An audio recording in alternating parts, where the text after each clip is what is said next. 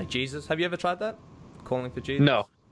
No, but you did, didn't you? I tried. Yeah. And Yeah, that's a comment we get all the time, or I get that comment all the time. They're like, your psychedelics are, what do they call it in the Bible? Like pharmakia. Yeah, yeah, and they're saying it's witchcraft. Witchcraft, yeah.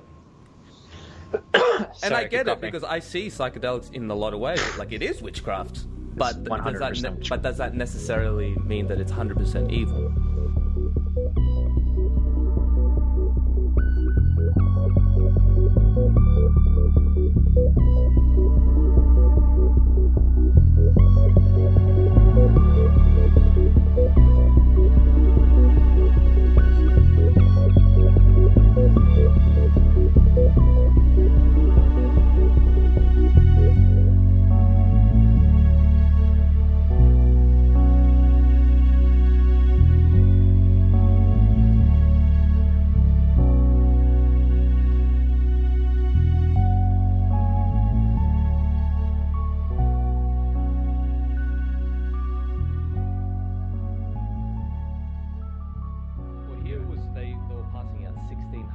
Fines if you get caught outside your area without a good excuse.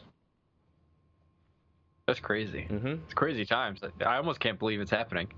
I know. And what's really crazy is a lot of people are writing off 2020 oh, this is fucking shit year, and but for us we had an amazing beautiful start to 2020. Then we go home and all this shit happens, man. As I'm going, I remember going to Chile from Peru, and then people already starting to wear masks. I'm like, what's going on? What's this coronavirus? Really? Yeah. So you kind of knew about it. You knew about it before it started hitting. Well, we were in Peru while it started hitting. Exactly. We were in the jungle still. I remember. Yeah, I didn't know. And I went to Chile, and all the security guards are wearing it, and it looked like an apocalypse. And of course, Chile is in an apocalyptic state. So it was already kind of creepy. Yeah, I don't know, man. Do you remember being in the Chiloka, looking at the Corona updates? Very vaguely, man, because the Corona thing was such a new concept when we were in Peru. I just started really knowing about it when I went to Chile. Yeah. Do you remember? Your initial thoughts on it? Because I was one of those people who blew it off like it was, fuck it. I blew it off. Yeah, I blew it off. Because I remember reading things of people were, I don't know. I feel like it's been going on for a long time. I know a lot of countries are losing a lot of money and are desperate to get open, and it seems like they would open if they could. If it wasn't a serious issue, a lot of these countries would open, I feel like. I think so. I think that people are too extreme on one end or another. It's either it's not real at all, or everything that the government is saying you should listen to. I don't know. There is some weird things about it that are conspiratorial. Not that my opinion really matters, but my dumb idea is that I think that the virus is real, but it's being used for some sinister plan somehow. Yeah. I don't know what it is, but it definitely is being used for some sinister plan. And every country has different conspiracy theories. That's what's funny. In Chile, they thought it was... Yeah, in Chile, the conspiracy is that the virus was created by the government so they can stop the protests. Interesting. Isn't that funny how, depending on where you are, people have different thoughts and opinion? I think people in Hong Kong think that too, didn't they? Because they were protesting also. Someone did a 3D animation of the president of Chile with all the cops with the masks dancing to Thriller on the streets. Because they're like, yeah, fuck it, we got rid of all these people. It's so funny. Really fucked up, but quite hilarious. Yeah.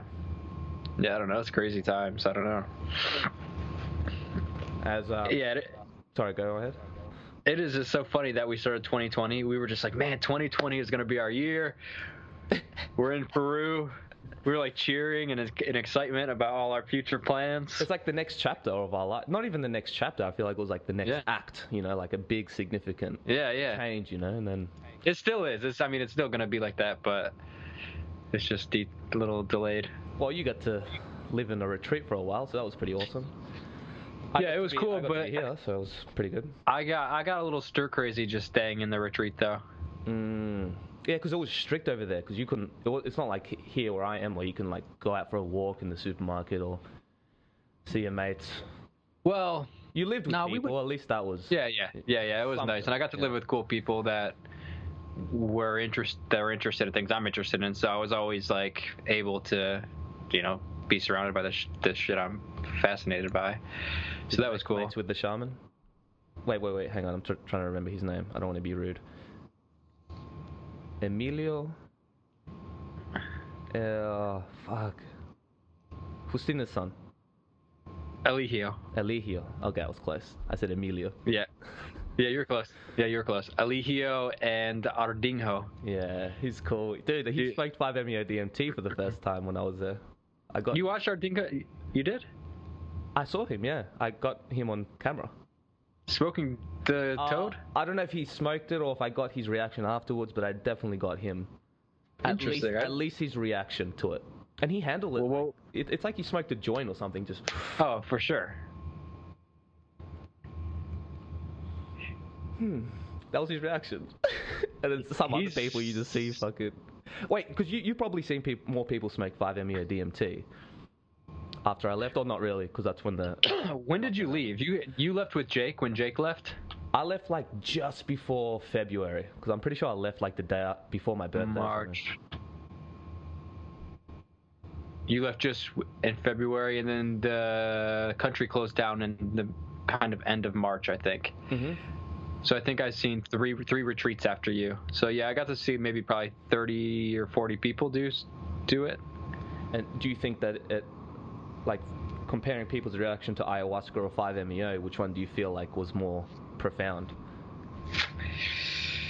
It's hard to say because this is short term, you know what I mean? Like, it's different if you see these guys a year afterwards, but from your in the moment reaction. Well, I think it depends on the person. I think there are people that can have really profound experiences from ayahuasca, but the thing that with ayahuasca is it seems to be a process. Like, you might not get what you need to get on your first ayahuasca ceremony or your second ayahuasca ceremony. It might be your 10th ayahuasca ceremony when you really start like feeling like you're getting some serious work done. And there will be like along the way, there will be things that inspire you to keep you going and things that become healed and show you that something is happening and it is working. But with Sapo, it's such a, like, you just do it one time and you're, well, I don't know. I didn't do it. But this is my experience from seeing other people. It seems like they just do it once and they're so in awe that it's an experience that they would really need to, like, meditate on before doing again. I mean, you did it, so you probably could say it better than me. Yeah, I'm still processing. I would say, like, in the short term, it was definitely more profound in terms of, like, the holy fuck, wow. You know, but at the same time, I feel like my first ayahuasca trip was like that in many ways. So, it just kind of depends. But overall, I guess with that particular trip, it was more trying to let go of my fear of death, and not so much death, but you know, we've talked about this a lot, but like dying and grieving and losing family and dealing with the impermanence of being a human. And I guess in that state, I don't have that many existential thoughts, at least not dark ones, like good ones, you know what I mean? More of like, fuck yeah, we get to do this forever and get to just choose a new character each. Like, that's my thought process now, whereas before I was like, fuck, I'm gonna die, I'm gonna have to start this video game all over again, I'm gonna lose all my experience points, my armor, my magical weapons, and I'm gonna do this all again. Like, it kind of, you know, you can kind of feel overwhelming, like, fuck, yeah, I gotta do this shit all over again, I gotta do the stuff, I gotta do high school again. Yeah, high school sucks, man. At least for also, if you compare us to other species, we suffer significantly less than most other species. Think about how you mean physically. Because it's hard to say emotionally. It's true. Because I'm a human. I would say that mentally we suffer more. Just the fact that we have so much awareness on. Yeah, that's true. And stuff. That's true. That is true. You know what I mean? I don't think dogs physically are fighting demons, you know what I mean? Like, I don't know. Yeah. I don't know. I'm not an animal, but I would assume that just with, you know, At least with like, let's say if you're more intelligent, for example, you have more knowledge, already there you're more prone to suffering more because you know more. Whereas if you're like just some innocent, dumb person who's like, yeah, you're just happy working. I'm not saying that's a bad thing. In fact, sometimes I wish I was that person. But, you know, how some people can just be happy and not actually learn anything and just do simple shit. So. Yeah, like my parents, like normal parents, you know. Yeah, like some people can just be happy living having the security, just a normal life. Job. And I can see that, you know, I can see how someone could be happy with it, but some people are wired differently, I guess. Like I couldn't be happy working like a normal job with a boss. No. Are you ever worried? So are you ever worried about? Like as far as like being self-employed and independent, that like one day it might just end and you're gonna have to like just like what the like I don't know. Do you worry about that ever?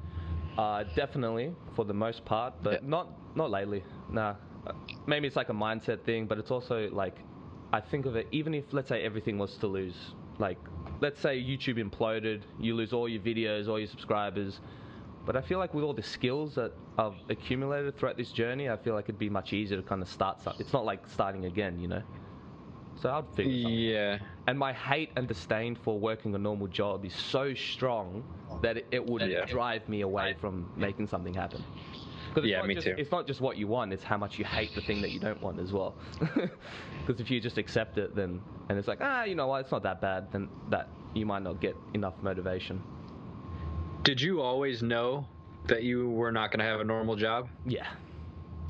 So I was actually thinking like even when I was a kid, as early as I can remember, like 2-3 years old, I always had that thought. And it's weird, but I was always like, what am I doing on this planet? Like, why am I in this body? Why am I perceiving only through this thing? Like, there must be something special.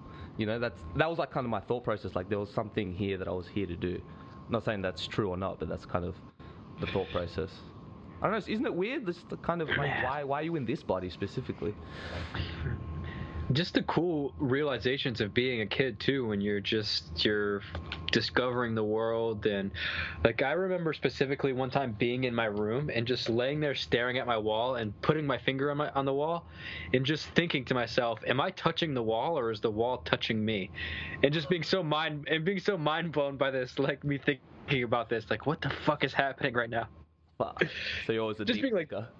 Yeah, just being like 10 years old and just thinking about these things and like, I don't know, it's just fun to be like a kid and discovering the world. And how were you in high school? Like, how did you fit in school? How did you like school and teachers and learning the subjects and all this? I liked some teachers. I didn't like going to school too much. I skipped as much as I could. I was a good student, like behavioral wise for the most part. I got into a fight once and got suspended.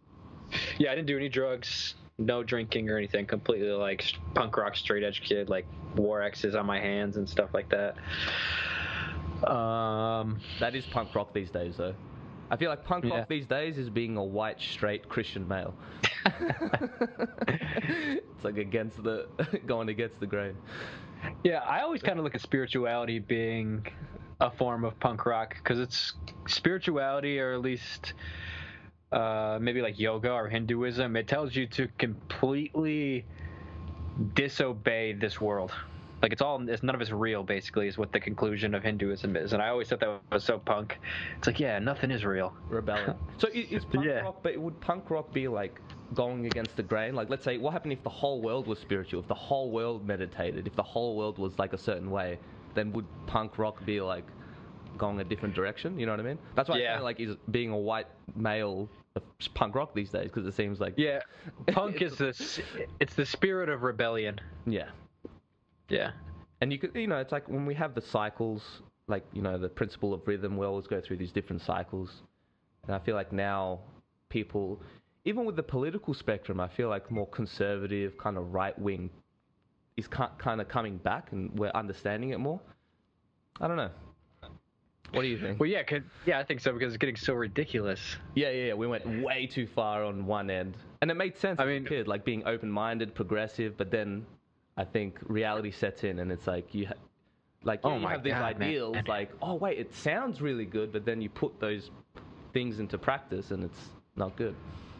I just think it seems like all these people that have in their biographies on Twitter and stuff like that says like liberal, it'll say something like she, her, and it'll say hashtag Black Lives Matter, and then you'll read their tweets and it's just them like fucking flipping out over everything and just yelling at everybody, and it's just like, what are you really interested in change, or are you just interested in conflict and you're using all of these sort of different statuses that have the mask of change to sort of justify an outlet for you to argue with people that you don't agree with? It seems like a really like an aggressive outlet opposed to like a space that's really trying to invoke change.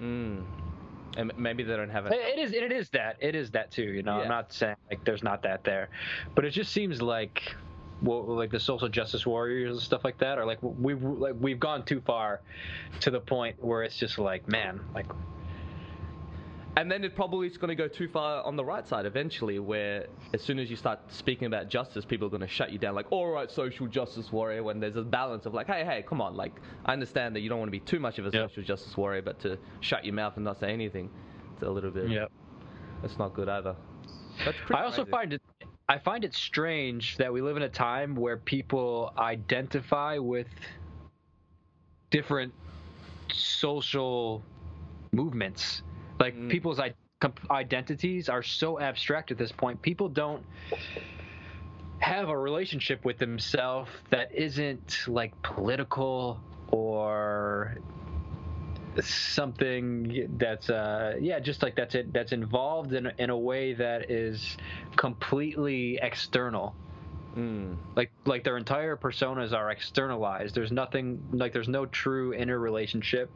Like, and you can see it displayed not only in the way that people like dress and wearing crazy expensive clothes and just our culture, but even in like I was saying, when people put like hashtag Black Lives Matter and stuff like that in their bios, and I'm not saying we shouldn't support things. It's just interesting to see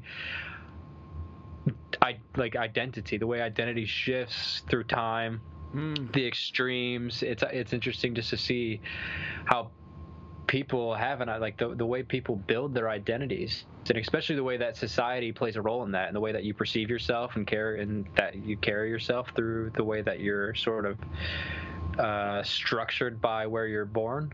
You know what I mean? Yeah, I think a lot of it's tribalism. I think it's lack of purpose. People just not having their finding why they're here on this planet, so they have to attach their ego to all these different things. And people go different ways. Like, you can either go attach yourself to all these political ideas or gender or race or whatever. And it's funny how a lot of these social justice warriors have to make everything about race, But I don't know. I think lack of purpose, man. I feel like that's huge. I even going through high school, there was always like that. Everyone was just conforming. No one really questioned the system. I'm sure it's changed now. I don't know. I haven't been in school in many years, but I don't know, man. I think that even in the way that school is structured, they kind of just give you a limited amount of subjects that you have to choose. You have to study this, or even how they'll give some subjects higher points. Like, if you study physics and mathematics and calculus, you get an extra 5 points. But if you study music, you get negative 5 points because it doesn't weigh as much as this. You know what I mean? It's just the whole structure. I think a lot of people are aware of this by now, and I'm sure there are a lot of schools that are implementing meditation and teaching people how to be entrepreneurs. I think that's important, teaching people business skills. Do you remember school? Did you ever get taught about money? Actually, how to start a business, really. How to pay taxes, like real world shit? None of that shit. No, but I do think like it's a new world now too, even since we were in high school. So it's time for like a complete change, and it's crazy. It's exponential. It's gonna keep getting like needing reform with each generation, because not only will technology keep on exponentially getting crazier and crazier, and the kids are gonna grow exponentially with that technology. Like in 50 years, we're gonna have a completely different world, completely different school system, completely different. On just how technology affects our brain, you know what I mean? Like, what's I mean, man, it's so cool. We didn't even have really cell phones when we were in high school. Yeah, and you know, a lot of people. A little bit we did, but Yeah, not. not like a proper cell phone I that feel we like have the now. first smartphone, or at least the first iPhone, came out when I was in year 12. So like my last year in high school, the first model. So it was Yeah. just becoming Facebook just started to creep in. I was talking about this with Yesenia, how crazy just imagine living through high school with social media. Like it was already brutal as it was, man. Like Well, I had MySpace, I think. yeah, no, we had MySpace, but that was the end. It wasn't throughout. I don't remember Yeah. having MySpace like throughout all of high school. You know what I mean? I don't really remember using any social media in high school. Wait, how old are you? 28. Oh yeah, that's right. We're the same age. Well, there you go. What did you use? What website did you use in high school? As in social media? YouTube? YouTube, yeah, for sure. Yeah, I mean, like, And games, like what were we doing in high school? Flash games, like just playing video games. Yeah, like Counter Strike, Halo. Yeah. I would bring in like Super Nintendo emulators, and and I'll just play like Super Mario and shit. I watched Dragon Ball Z, of course. That was actually, you know what? High school was fun, and I think High school was really fun. but like, you know, I haven't been in high school lately, but I feel like people would be a lot more sensitive. Or maybe not, because Australians have always been pretty thick-skinned, but it was brutal. We did not have political correctness. I was a black kid in school. Can you believe that? I remember my fate. I don't think I'm black, by the way. People listening at home getting furious right now. I am. I did my DNA test, and I have pygmy in me. I can see that. But true. yeah, it's true. But I remember my mates would be like, "Oh, you're 2 shades darker than me, therefore you're black." It's like, what? It was savage, man. Yeah. And In Argentina, you'd be black. oh yeah, no, Argentina. Apparently. Oh yeah, they're the whites of South America.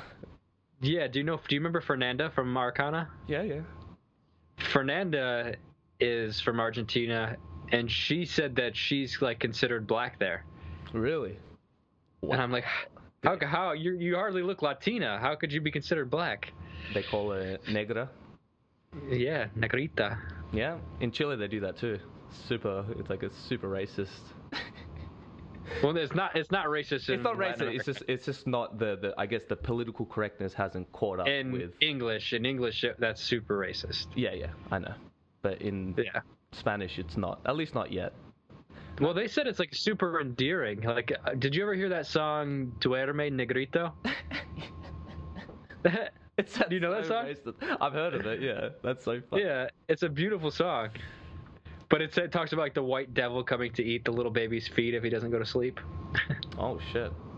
I think that would change though, because like with South America, they're like, I don't know, it's like rhythm and culture. I think that they're just like behind on a lot of things, and I don't mean that in a condescending way, but at the same time, if I'm looking at the reality of it, like Chile, they're like their sex education, their drug education, it's so behind what we are, and that's that our drug education sucks. So you could imagine how bad it actually is, you know. I think condoms.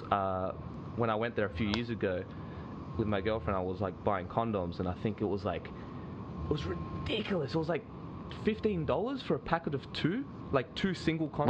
What? Where in Chile? In South America. So imagine like the markup, because they get paid way less. So you'd. In other words, it's you got ripped off. There's no way. And it's like, yeah, no wonder people are breeding like rabbits, man. You're making contraception super expensive, and the Catholicism is so embedded in there. But then, you know, the backlash is coming, and you know, you're getting a lot of the, I don't know, Antifa, communist, anti-religion, atheist group coming in. So I'm sure I find it's so weird that they've made anti-fascist a bad thing. Mm-hmm. Like, since when is being an anti-fascist a bad thing? We fought like the world wars over. Like, we've always been anti-fascist. How is it a bad thing all of a sudden? I don't know, man. I think that people we forget. You know what I mean? Like, it's easy when you're born in the country and you've never fought a war or you've never lived long enough that it's easy to be kind of entitled, you know? I see that with a lot of Chileans, like just spoiled little kids going out and protesting, but they've never actually seen reality for what it is. So they're just preaching dangerous ideas that are just furthering, destroying the country.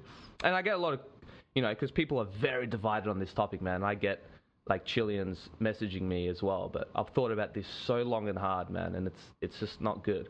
I just don't see how going out there and just fucking, graffitiing on the whole streets like all coppers are bastards and throwing rocks and just spreading nothing but hate and hate and hate. And I understand why, because it's so fucked up. Like, I learnt that neoliberalism, which is like, this is my dumb way of explaining it, but it's like a really hardcore version of capitalism. Basically, every man for himself, right?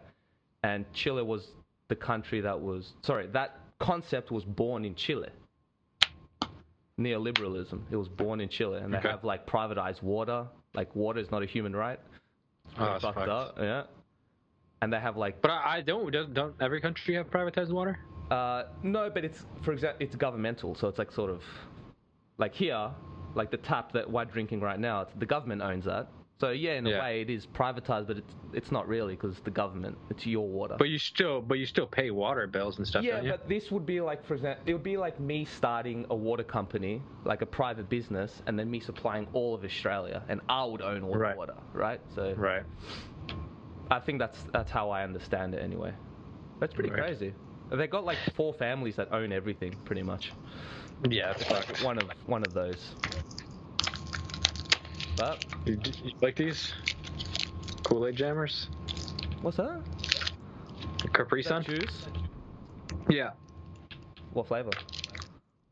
Kiwi strawberry. Ah, nice. Good choice. Yeah. So what have you learnt through all your journeys on San Pedro? The mescaline-containing grandfather cactus. How many trips have you had now since you were in Peru? 127. A lot. Let me think. Let me try to think of like an actual number. You pissed San Pedro juice. I swear that's not even a lie. I really was. Are you serious? I swear to God, my pee smelled like San Pedro for days and days and days. Shit. So you gotta drink a lot of that, man. It's not like ayahuasca. It's like this tiny little shot glass. Oh no, wait, no. The ones that we drank was actually shot glasses, wasn't it? With San Pedro. Yeah, but it was like a double shot glass. Okay.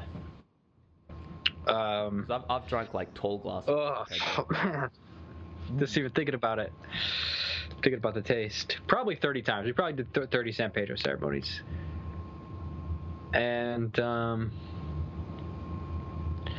I don't know if I've learned anything from it. Like I don't know if it's one of the ones that sort of give you those profound realizations, or those hard hitting one-liners or whatever that sort of blow your mind. It's more of just a really profound connection to whoever you're with and the earth.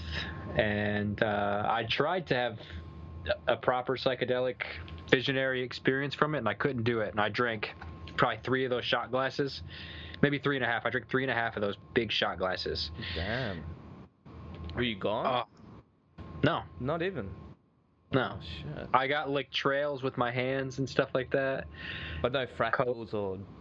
Maybe with my eyes closed I got a little bit of fractals, but not really. What about the MDMA sort of feeling? A little bit. Not really though. It's cold here, man. Is it hot where you are? No, it is. We're like in peak winter right now. It's a little cold because I'm in a basement, so it gets a little cold here, but it's been warm outside lately. Yeah. What time is it there? It's 10. I would say 10 in the morning. Almost 1. Oh, 1 p.m. Pretty good. I miss San Pedro. That one hits me pretty hard. But the one that we had was the weakest brew that I've had for sure. In Arcana? Yeah. Yeah. What other way did you take it? You said you drank it a different way, didn't you? Well, I drank it in liquid form, but I remember the cups being bigger, like an actual tall glass. Dang. So you drank a lot. It was like drinking. You didn't puke? Mucus. Only once. And it sucked. Yeah, actually, one of the last times I had San Pedro was with Yesenia in Peru a few years ago, and we did it with like this Bernard, and he was like, he reminded me of Bilbo Baggins. He had like the pants, the bare foot, and he's like walking in bare feet, and it was like beautiful mountains. It looked like the Shire, man. It was amazing.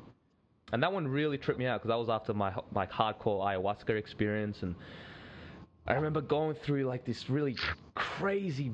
I was having like this biblical trip, man, of like spiritual, seeing visually this spiritual war of like angels versus demons.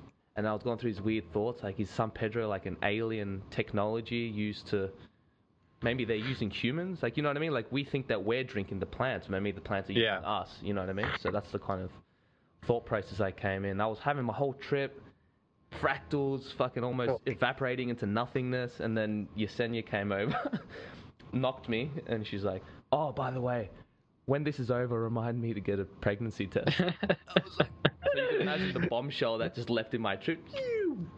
What? She was just tripping me. It's okay. But that kind of freaked me out. That's so funny. She actually saw the... I don't know if you got told this, but when I did San Pedro, they believe that the hummingbird represents the spirit of San Pedro. Oh yeah, I remember this story. And then Yesenia, while she's tripping on San Pedro, she saw a cat murder a hummingbird. And you see her like sad face. Could you imagine that shit? Do you remember Shanti? Yeah, the cat. Yeah. The cat Shanti. I seen her kill 2 hummingbirds. Oh. I got pictures of her carrying it around in her mouth. That's crazy. Yeah. And then we also got a new cat there too called Oshi. Oshi? Ushi. Ushi and Shanti. Something like that. Nice. Ushi is moon in Shibibo. Nice. You learned Ushi. Shibibo? That's all I know. That's all you know? I learned, I forgot them now, but I was learning how to say like dick and vagina and all the good words in Shibibo, but I forgot them now. Yeah. And Christina, you said left a while ago, huh? Yeah, I didn't see her. Oh, she didn't stay with you. She left. No. Yeah, that's right. She left straight away. But her son was here. That would be it was. Cool, though. Did you learn a lot about more about shamanism and? Yeah. Totally did. We did cleansings to the temple, to the whole center actually, all the time. Not all the time, but we like a lot. And I got to really see at least Eligio's beliefs on things. And what's his belief? Well, Eligio. Well, like what is he? But does he believe in like good and evil and like the kind of traditional? I think so. Yeah, he'd probably say there's good and evil. Yeah, and he really thinks that. Well, they believe that Justina can help them during ceremony. So they'll be doing ceremony and stuff, and sometimes like something crazy will happen, a demon or an intense experience will start happening during ceremony, and Justina will come to them during ceremony and help them fight. Really? So they believe stuff like that. So they believe like she'll come up in the astral world. Okay, so like, so for example, these shamans might go across some, I don't know, let's say some creepy ass spirit, and then Justina will be like, okay, I see, I got you, brother. Okay, here's an example. Like, yeah, tell me. Yeah, exactly. Yeah, exactly. So we had one guy come. We were calling him El Gordo. El Gordo, yeah. Yeah. In Chile, we'll call him Waton, which is fatty. But yeah, if you want to know that. Okay, so there was this guy that was drinking ayahuasca. It was his first time drinking ayahuasca, and he,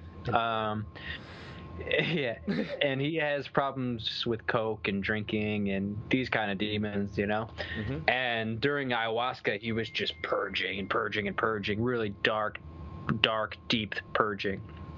And Fernando was having crazy visions of these demons trying to like entice her to do coke, because she I don't know, I guess I already said it now, but she went a long time ago. She had a problem with coke, and she said these demons were leaving the Gordo and coming to her and trying to steal her back to her addictions. And Eligio said he was seeing the whole thing. Whoa. Yeah. So I mean, that's what they believe that he saw that shit. Fuck, that's so crazy. She explained it, and I think he noticed during the ceremony that she was fighting. Like he came over and was blowing tobacco and stuff. Right. And she explained what happened. Then he was like, And he saw that. was like, yeah, I know. Fuck. And he said, he asked her why didn't she use her dragons? Apparently she had a vision of dragons before. And Eligio was like, you need to call on those when you're fighting demons like that. He's like, when you have these visions of dragons or Chaikunis or some kind of something that comes to you to help you, that means they're kind of like a spirit ally. And when you're in ceremony and you're having these really intense experiences, you can call on those allies. It's just like having a dieta, you know, like you're calling on your plants to help you. And it could be like calling on spirits that you resonate with at all. Like maybe. You know, of course, trust me to bring this up, but could you bring up like a Dragon Ball Z character to help you fight? Or is that? Well, I think it's something that I think it's like it's an entity that you've interacted with before. Okay. Like Jesus, have you ever tried that? Calling for Jesus? No.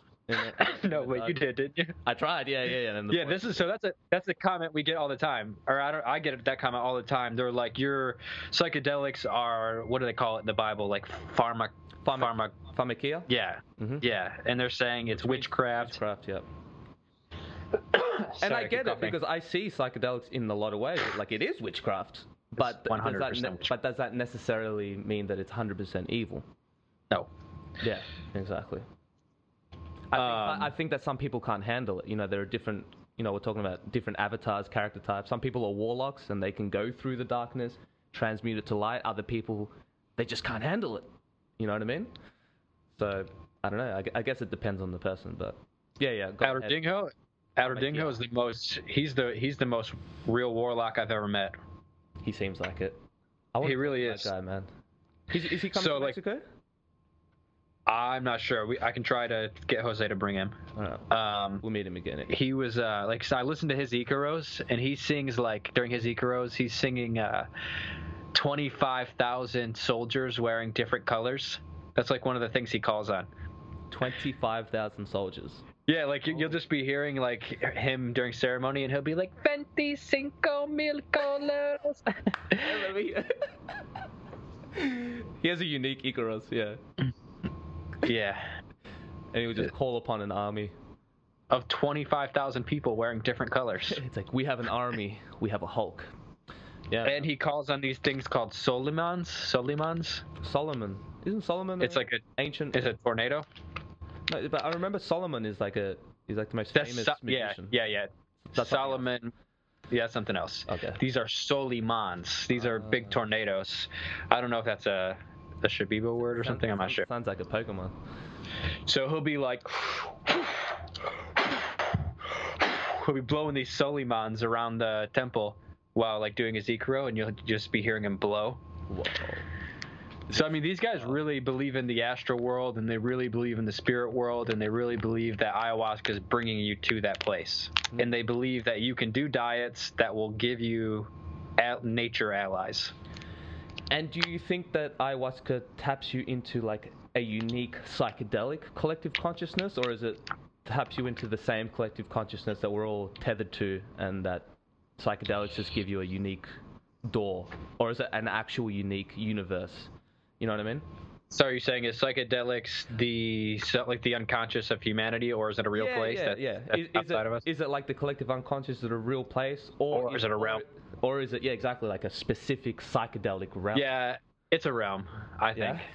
Yeah, I think so. So you don't think you can get there if you never had psychedelics? Like, I believe you can get there if you have psychedelics in your system and then you go for it, but can you go there without having the experience at all? Well, maybe if you're a very dedicated yogi that lives in a cave and you're completely unattached from society and you have no family and you can completely focus on going inward. Because I don't necessarily think it's the psychedelic that's bringing you there. I think you can get there without the psychedelic. But I don't know a single person that can have a DMT trip without taking DMT. So what would the psychedelic be analogous to? Is it like a portal gun? Because it's not the thing itself. It just takes you to the place. You know, it's a vehicle. Yeah, it's definitely a vehicle. Holy shit. And do you think that synthetic psychedelics, let's say like the research chemicals, do you think they take you to the same place, or do you think it's a different thing? Well, what I think it is I look at it this way. So the reality that we are currently experiencing is a product of our biochemistry. So like our biochemistry, the current amount of shit in our brain produces this experience. Do you know what I mean? Does that make sense? Say that again. So like our current brain chemistry, the way that the natural brain, when it functions naturally, it produces what we call normal reality. Right. Yep. So when we take something like ayahuasca or DMT, or we are meditating, it's flooding our brain with different chemicals, and those chemicals are changing the reality that we experience. It's just like dreaming. It's like your brain is being flooded when you're dreaming, and a new reality becomes present. Definitely. So I think that there are multiple realities, but we can only interpret them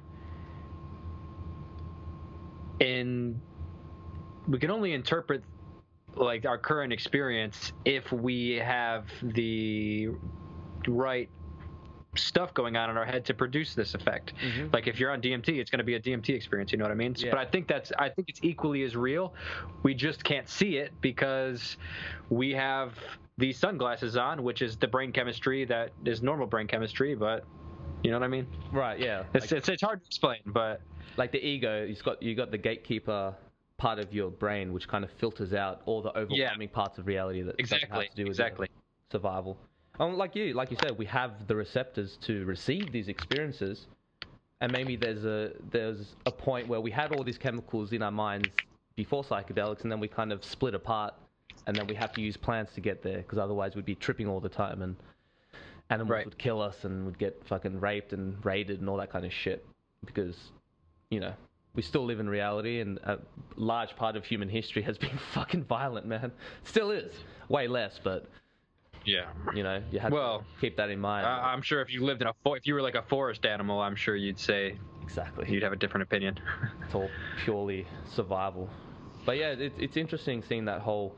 I saw a quote on, because you know how a lot of New Age people like to use Jesus to kind of further their agenda, like Christ consciousness or not. Oh, you didn't tell your Jesus story about when you called out to Jesus. That's right. So I called that. Okay, well, tell that one first. So I was having a really, really tough time. Night 2, ayahuasca, and I was going to a really similar place of that time where I almost killed myself because I had a psychotic breakdown. It was the collective hell, demons. It's beyond words. It really is more horrible than what you could possibly imagine. And then I was going through that place, and I was like, fuck, shit, I'm in this place again. And then throughout the trip, I remember thinking like, oh, wait, Jesus, because people always told me a lot. I've been getting so many messages from Christians. Like, if you ever... there's two camps. Either one camp of Christians is like, if you're having a bad time, call out to Jesus, and another camp saying, if you call out to Jesus, this will prove to you that psychedelics are demonic, because they'll run away, or the spirits are demonic. Sorry, not the psychedelics. Yep, I get that comment all the time. And then I didn't call him out of curiosity. I called him out of, like, I was on my knees, like, desperate. I didn't know what else to do. So you could imagine it was a genuine place. It wasn't like, oh, Jesus, we're going to come out. I was like, no, please, Jesus, I need you. And then the voice came back and was like, Jesus ain't going to save you here, pal. I was like, fuck, shit. But at the same, it freaked me out. But then, you know, mindset, you can't just let it just like, oh shit, now I'm fucked. I might as well just go into hell. But it was like, okay, guess it's up to me now. So, and in a way, I guess it was good, because then I relied on myself. And maybe I try to think like, maybe Jesus would have came if I was like just that little bit more desperate, or if I really couldn't handle it, because I thought I couldn't handle it, but I did at the end of the day. So maybe the spirit of Jesus, or the symbol of Jesus, or whatever you want to call it, maybe he would have came if it was like really desperate time. He might have came, but at least his symbol wasn't powerful enough to scare the demon away. Exactly, and that kind of got me thinking. But I still like, Jesus is still like my favorite spiritual figure of all time. Yeah. And I, bringing up the non-duality, because I remember seeing a post lately, and people from the New Age like to use Jesus to further their New Age bullshit ideology, like non-duality and all this kind of stuff. But Jesus was like the most hardcore dualist of all time. He was always preaching good and evil, heaven and hell, right and wrong, doing the right thing, going towards God, away from Satan. So it's just, I wonder how I don't know how did Jesus get so twisted in these ideas of pushing these ideas that he never preached, at least according to the Bible and scholars and people's interpretation of what he taught. Because at the end of the day, I just want to state that I was not there 2,000 years ago. I didn't meet the guy, so I don't fucking know. But yeah, I think to say that he was a dualist makes a lot of sense, and I'll consider myself a dualist. In that sense, that I would consider myself in Hinduism. They have this really cool idea that they call Achintya Abheda Tattva, which means say it again. Achintya Abheda Tattva. A beta bitch? No. Yeah. Achintya. It might be Achintya Abheda Tattva. One of those. Tattva. Yeah. What does that mean? Yeah. It means that everything is simultaneously one and different at the same time. That's what Hermeticism says. Yeah. Because even when I say I'm a dualist, I don't believe, like, because there's the paradox, it's both. But to say it's one, like, to say, like, even with non-duality, you literally cannot have non-duality without duality. It's, like, obviously, it's in the fucking name. But it seems so obvious, yet people don't see it as... I don't know, man. You know what I mean. It's like, I get that everything's connected, everything's one, there's a totality of reality, you can look at it from the absolute point, but then there's also, like, the relative point, right? There's practical truth. It's like, even if this life is an illusion, you still have to treat it as if it's real, otherwise you're going to fall over and die and fuck yourself over. You know what I mean? Like, if you truly lived life as if there was literally no distinction between anything in reality, then what would be the difference between, like, killing someone or helping someone? Like, from an absolute point, right? Because there's no difference. But from a relative point, you got to choose. There is kind of, you know, a light path and a dark path, like, clearly, just from a practical point of view. So, but I also see the paradox of, like, everything is one. It is, but it's, like you said, it's also separate. And I think that's kind of part of the divinity is the separateness. You know what I mean? Like, that we all have separate points of consciousness and we can all experience life through different views and experiences. I think that's amazing. I think it's amazing too. You can't have a spiritual experience if you're just like, if you're in an absolute position, because there's nothing spiritual. Nothing is moving, because duality is essential for creation. And again, we talked about it briefly on our last podcast with Adam, and how people say, I don't know, once you transcend this physical dimension, duality just becomes one. But that's not true either. If you go on the spirit realm, there's clearly separate entities. There's light and dark, but just even more extreme. You know what I mean? So it's fifth dimension, sixth dimension, seventh dimension. You go up all the dimension. It's always going to have polarity. It's always going to have duality. The only thing that doesn't have polarity is the all itself, the substantial reality that glues everything together. So I guess that's my way of understanding the paradox. Yeah, that's what I think too. And the thing is like, I do agree with the statement and the belief that we are ultimately God. Like, when people say that, you know, when they have that realization of, like, holy shit, like, I am, like, it's in you, the source. Yeah. And I think that's true. But the thing is that this God or this source is like eternally, as far as we can see, eternally producing individuals. It's producing things to say, like, I am me, even if it's a maggot or a microorganism or an atom or whatever. It all has this sense of macro, It's got an individual sense of an individual sense, it seems. So, like, if the universe is always producing something to take on the form of being an individual, then, I mean, if it has to be, then it's both one and different. Because if something feels like if something is consistently pulled into the awareness of the separation forever, then it means it's forever. It's just as equal as the oneness. Exactly. And I think you hit the nail on the head, because it's like, in some way, we are all God. It's within us. And I think I like what in the Kabbalion, what it says is the all, which is God, the all is within the earthworm, but the earthworm is far from being the all, you know? And because I try to think, and it makes sense, like, you can rationalize and say, like, oh yeah, we're God because of this, and this. But then I try to think, like, but hang on, we're on this point of evolution. Doesn't it seem kind of arrogant for us to come with these radical conclusions? Because imagine if you saw like, I don't know, like a worm or a bug or an animal saying like, oh, I am God, and it's like, yeah, but like, come on, your understanding is so limited that you don't. Yeah, I don't know. Even the people on YouTube that are saying it, I feel like that. Like, you know what I mean? And they're so sure about it. Yeah, exactly. I don't know. I think because the way, as above, so below. So I think of it as, let's say, if you were to create a cartoon character or your own little universe, the characters and the universes and the worlds that you're building, yes, your spirit, your essence is within that world, but they're not you. You're not going to draw a character and then be like, oh yeah, this is Tom now. You know what I mean? There is sort of like, it works one way, but not exactly the other way. It's like, it's within you. That's the paradox, but you're not.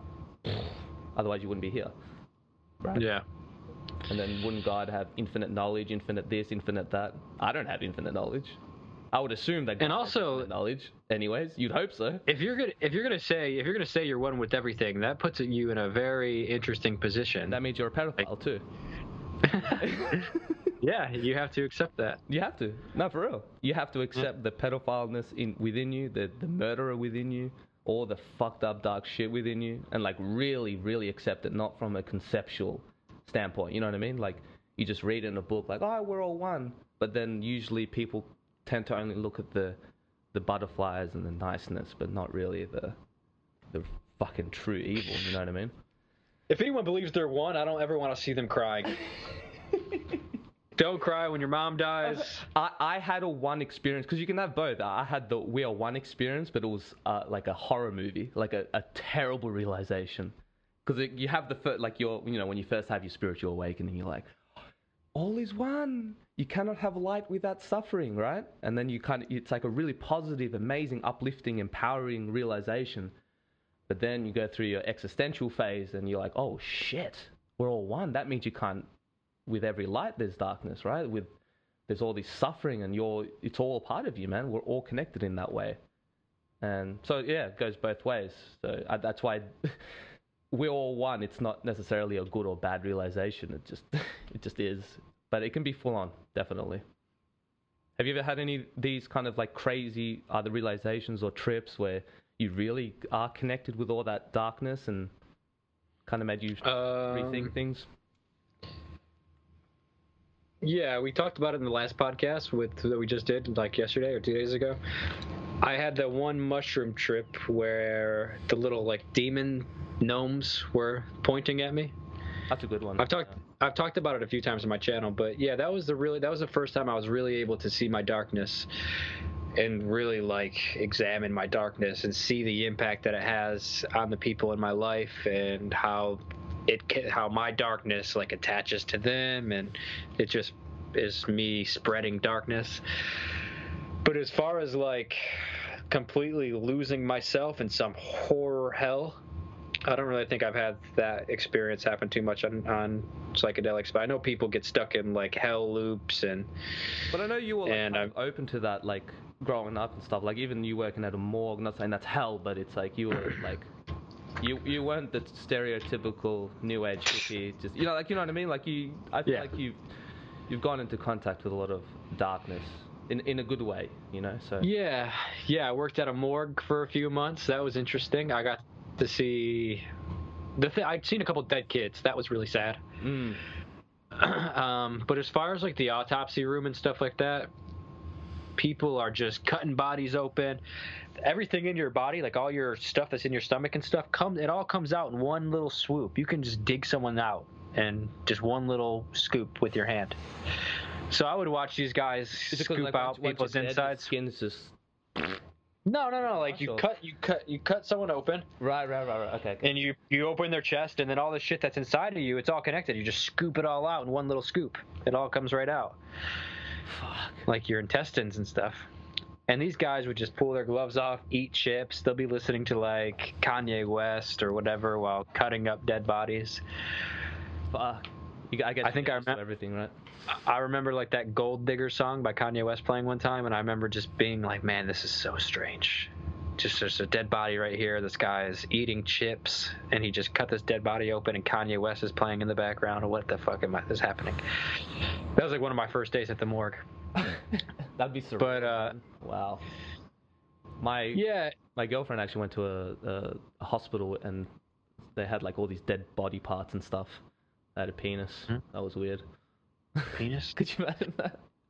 I think it was blue or something. Cause it was, yeah. So this is a crazy story from the morgue. Was I was working with this kid. I mean, I wish I could remember his name. He was really cool. But I was working with this kid, and every morning we would come in and we would check the list of the people that died and that were brought into the morgue. And it would say their name, their birthday, and how they died. And we would just be like, oh, let's see who's here today and how they died, and, just check it out because it's kind of interesting. Most people die from drug overdoses and car accidents. Some people would get gunshots. There was one girl that actually got, she was missing all throughout winter, and they found her body after the snow started to melt, and her body was all bad, and they brought her to the morgue, and we got to see that.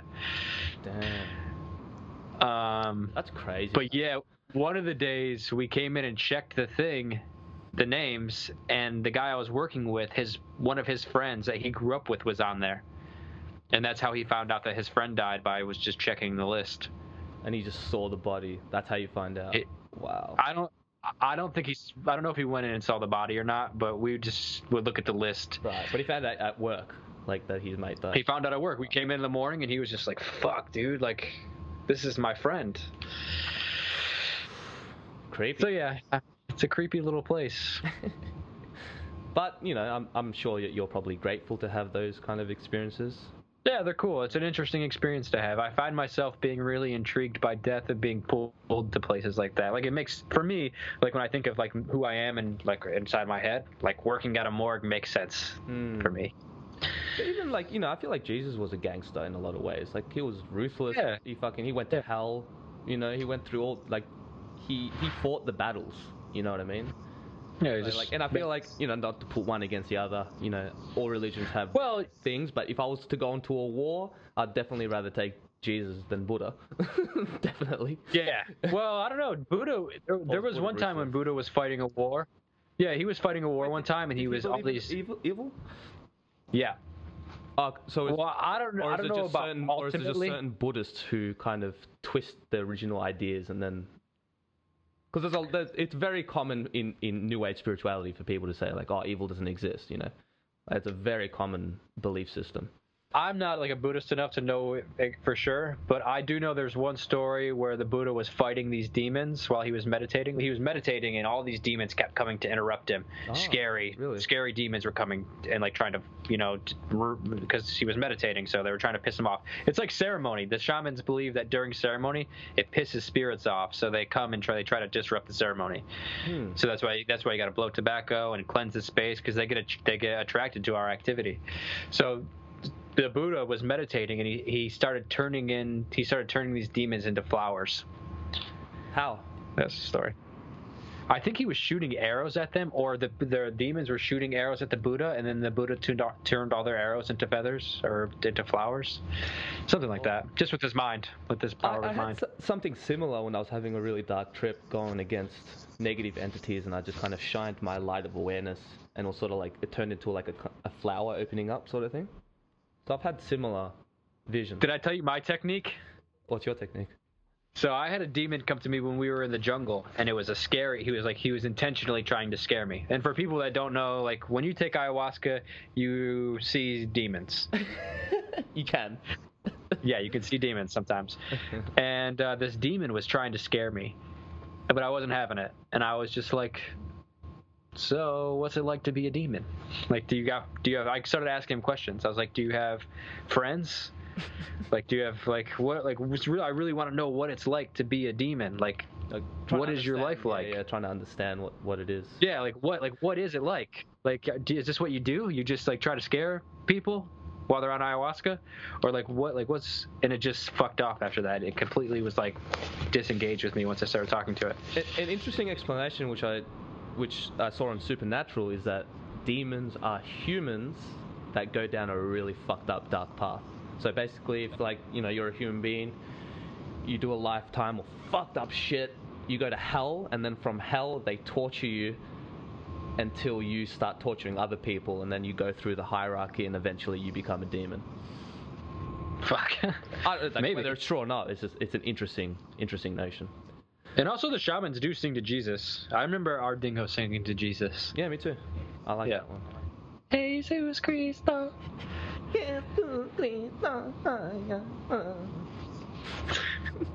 Camalonga Jesus Cristo. Yeah.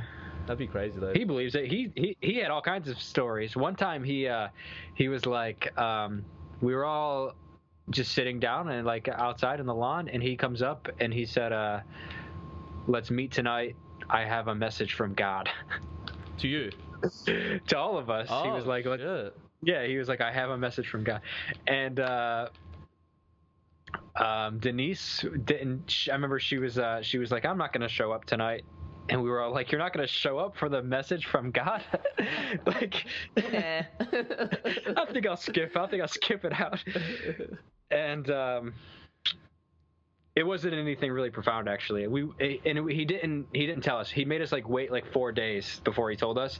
And I remember it being really anticlimactic. What was it? I forget. It was something so not profound that I didn't really hang on to it. I was just like, oh.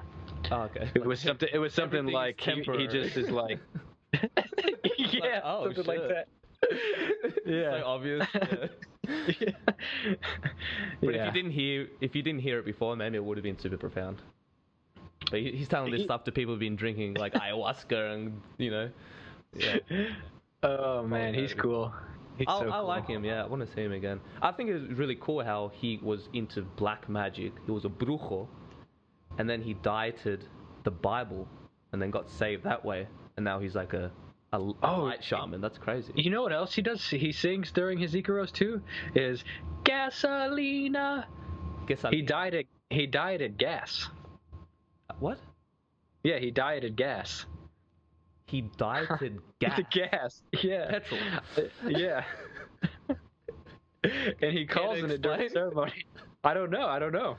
I'm not sure how he did it. The spirit of gasolina. Wow. He calls on it during ceremony. Maybe he's just his Icaros are the weirdest out of anybody. Jesus and gas. No shit. Huh? Jesus, gas, 25,000 colors. So tornadoes. All these warriors. Wow, he's got an itinerary, dude. Wow. He has his he's got his tool belt, huh? He's been collecting his weapons, all these rare artifacts through his travels. Yep. And I know Chikunis help Eligio. Mm-hmm. Chikunis, for anyone that doesn't know what a Chikuni is, I think Chikunis are, I don't know if that's a popular thing, but a Chikuni is basically a spirit of the jungle that protects the jungle. I think they were humans that really were connected with the jungle, and they transcended, and now they're like jungle protectors, and they also help people during ceremony. I wonder if those spirits, like, sometimes it could be like indigenous people who died traumatically while they're protecting their land, and then that spirit is like, you know what, fuck it, I'm not gonna come back as a human, I'm gonna stay here and protect this place. Yeah, maybe. It's a cool thought anyway. Good story. Wow. There might just be like just spirits that evolve in the same way that we did, that are just beyond what we can perceive, or we can only pick up maybe one part of what they actually are. So that's why we kind of get this eerie feeling or something like that when we're around spirits. And maybe that these species just exist, and that's like their thing. Like they're like, fuck off, this is my forest, get away, like a dog or something that's barking when you walk past its house. Could be that too. Just on like we were talking about musical scales, maybe they're just on a different octave frequency. Than what we are. Yeah. Well, someone was saying something interesting, a comment about the frequency, and was saying how there's 12 main notes, but it's not that there are 12 notes, it's that there are 12 notes that harmonize with each other.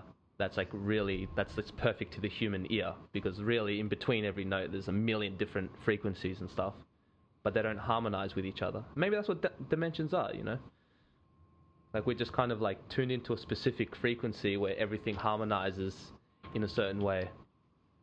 Like I'm just kind of just talking shit, but I think it's an interesting thought. Well, the thing is I think you can start, when you start noticing patterns macroly and microly, is when I think you can really start to understand how things work. Like the atoms spinning around each other and planets spinning around each other. I think it would be interesting to learn like proper. No wait, astronomy is the science one, right? And astrology is the hippie one. The hippie one. Well, yeah. I guess you could argue for both in some way, but astronomy is kind of regarded in the scientific community as like physics. This is real science. Interesting. Do you believe that there's space, or you're a flat earther? Let me think about that. No, I mean, I think that space is probably real, but I'm not totally against the idea that space is some type of water. You know how people say space is made out of some kind of water? Have you heard that one? Actually, so really, my Yesenia said something really, it was like a stupid little stoner comment while we're like lying down looking at the stars, and she was like, wow, I feel like it's like just a massive blue whale kind of going past or something like that. So it just reminded me of what you just... There's a comment right now, actually. There's a comment that, I don't know if it's visible from Australia, but from where I'm at, every day for the next few days after sunset, you'll be able to see a comet flying through the sky. Really? Yeah. Wow. You can check to see. I'm not sure if it's in your hemisphere or not. But, hopefully. What were we talking about? Space, water. Oh, yeah. So I have this idea that maybe the way evolution works is that you evolve into different levels. So, for example, you start in water, and then you become a land animal, which is kind of another ocean. It's like an ocean we call air, because fish don't realize that they're in water. They're just like, I'm in water. And when you take them in air, it's like putting us in the ocean. Exactly. So I think that we keep evolving into higher stages of things that are like water, like different type of atmospheres or different type of tanks that encompass something that works for our bodies to breathe: water, air, and then whatever space is. Space is the next one, and we can't breathe in space, but we are becoming a technological species, a species that will be able to exist in the ocean that we call space. So I think that it seems that there's like a theme of there being some ocean-like substance, air, water, space, whatever you want to call it. And even sort of like planets are like islands in a way. That there's just these huge land masses that are just out floating in this ocean that we call space, and you can travel them through ships, but you need like a technological ship to get there. The fact that we can do that though is pretty amazing. It's pretty fucking cool. Imagine you're sitting at a beach and then you see like this team of fish just emerge from the water wearing like these fucking suits and stuff, stepping out into the land for the first time. It's sort of like humans going out. I feel like that's what separates... Well, I think I don't know, I feel like that, not just that, but that's one of the things that kind of separates... I know we're connected, but kind of separates humans, or maybe that's humans are like the start of the next octave of evolution. Yeah, exactly. You get what I'm saying? Exactly. Yeah. Because it's amazing, man. We are. I don't see other animals kind of, doing the shit that we're doing. I know it seems really egotistical, because then people can be like, oh, what about like whales and stuff? You can communicate through sound waves and all that kind of stuff. But that's kind of exclusive between them. But they're stuck.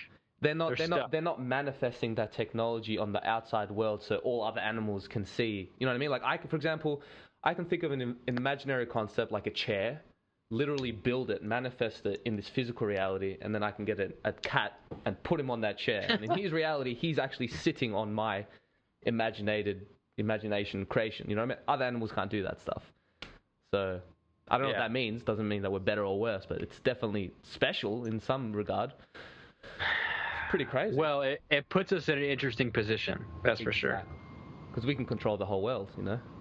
We can control our evolution. We can try. Until the planet is just like, okay, enough of you motherfuckers. I'm gonna reset. And those are the extinction events. Well, we're on a time limit. That's why we got to hurry up and leave the planet.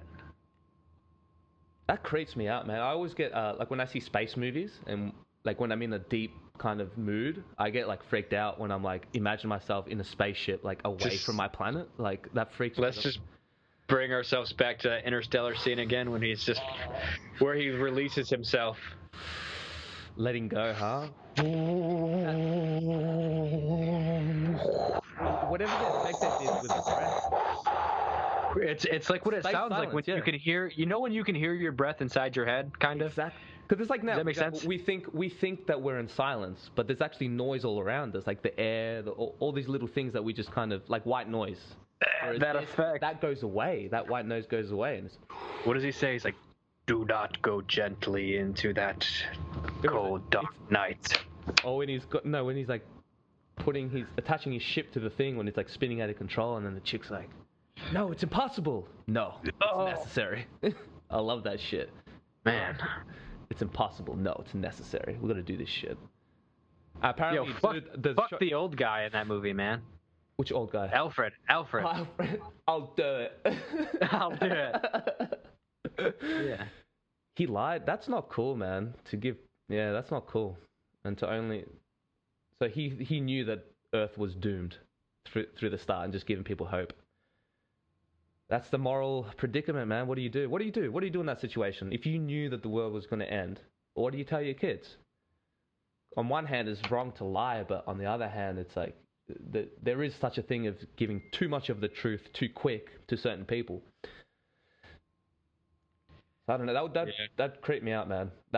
Man, what a great movie. It is a great movie. Just don't watch it if you're having an existential crisis. That was like a really tough movie for me to watch. And I love it.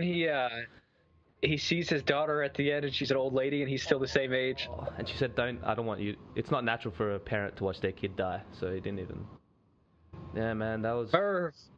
Apparently, someone, because I got a few comments on your podcast on the show Dark. Apparently, it's really good, and it's basically like the concepts that we're talking about in Interstellar. Apparently, there's a whole show on that, and apparently, it's like one of the. I've been getting told more and more lately that I have to watch this show. So I'll watch it tonight before bed. This is me telling myself to watch it. I love shows like that really fucking get like trippy concepts. Merv! No, Merv! Merv! Fuck. He's such a great actor. Yeah, he's awesome, man. I love that guy. He's just hitting the bookcase from behind. Merv! Christopher Nolan, man. I'm just surprised that he just made that movie. How do you make that? It's truly mind-blowing, man, that you can make that. It seems like it seems real, like, and it sticks with you. Some people, like some materialists, got annoyed that they said that like love is the constant or something like that. I like it. I'm a romantic though, so I like that. Me too. I like. I do believe glues us all together. When you think of, as far as humanity goes, that's the only thing for us that really transcends everything for us. Was completely like that's the Jesus. That's the whole archetype of Jesus. Is like that unconditional love. And again, it sounds pseudoscientific to some people, but then is it? Like maybe this could be a scientific concept. That's Jesus basically says love is the gateway to heaven. Yeah, because people say to God. People say like oxytocin, for example, like that's the chemical from love that compels us to breed. But I think it's way deeper than that. Because if it's just to breed, then why wouldn't you just like, I don't know, you fuck someone and just leave? You know what I mean? Like you stay with people, man, forever. Yeah. I don't know if that's the best example of love, but anyway, I'm a love believer. I'm a lover. Well, it's just when you think of everything that's happened in the universe, think of the universe, say the Big Bang is what happened. The universe explodes, and all of the crazy chaos from the start, all the stuff that had to happen, all the wild stuff that led to this moment, and then like you fall in love with someone, and it's just like, you know, you're just looking at someone that you love, and the whole universe just came together for you to just be looking at this person that you love, and it's just like, it's so human and so just, it's a really beautiful thing. It's a really profound thing that like the whole universe came together for, I mean, this conversation to happen, and then like and humans are just like spending this loving each other and doing cute shit. Like we pick flowers and we hug each other. Yeah, and create art we for get each other. jealous. Yeah, yeah. We do crazy things for love. Crazy. It's the craziest. It makes us do the craziest stuff. We'll scream on rooftops and Yeah. mountaintops. Oh, love is good. Love is good. Such a profound thing. Yeah. Your Love's mate, tight. Love is good. Nah, Quote love that is in 100 good. years from now. Love is good. Wow. Wow, what a profound realization. It's what, man, we could have been born in a universe where love didn't exist. Maybe not, actually. Maybe that's scientifically not even possible. But who knows? We could have been born in. You know Well, what freaks me out? The medieval times. In a lot of ways, like in some ways, like for example, like in video games and movies, those are like one of my favorite universes. But like to Yeah, live mine too. there, I'm too used to clean water and I like the yummy medieval. food and stuff. I like medieval because their voices are cool. They all kind of talk like this. Have you seen The Witcher? No, I haven't. Okay, you'd like that one. That's a good one. That's a movie Yeah. or a game? To both. Well, actually, Yeah. it's originally a book, and then they made it into a game. There's 3 games. It's actually Witcher 3 is actually considered the greatest role-playing game of all time, like even above Skyrim and all these things and Diablo. So I feel like people that was are gonna come that was like, the yes, time. Witcher 3, and then they made a Netflix series with you know the guy who played Superman, Henry Cavill or something. Like he's a handsome kind of Yeah. guy with like. But anyways, yeah, they made this show. It's really, really good. You'll enjoy it. It's, well, the way they fucked Game of Thrones up, so this will be the new Game of Thrones. I never watched Game of Thrones. Good. It ends Yeah. so terribly that I can't even watch the start anymore. I don't know if you've ever watched like a perfect 10 out of 10 show for it to go so badly that you can't even watch the start anymore. Because you know People how it were ends. upset with Breaking Bad. They can go fuck themselves. That was a perfect ending, man. Don't listen to them. Why are you talking about the Well, movie Breaking Bad, or because they made a movie the after? series. No, The series. Series was perfect, man. Yeah, I mean, how else could you end it? People are never happy with any ending. It ended on a peak. Like, what TV shows do you know that reached To end on a peak, cliffhanger. and then, no, it didn't end on a cliffhanger. It ended on its peak, and then it finished. Because you know how like shows like Well- every show has like their peak season and they kind of drop off. This ended after their peak season, so to me that's a perfect TV show that just gets better. Well, you don't ever know if he died, right? Well, I guess not, but I would assume that he died. Yeah. I haven't seen the movie though.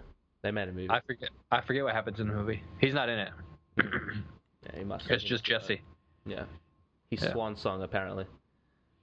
But medieval times, man, I was thinking, like, imagine getting...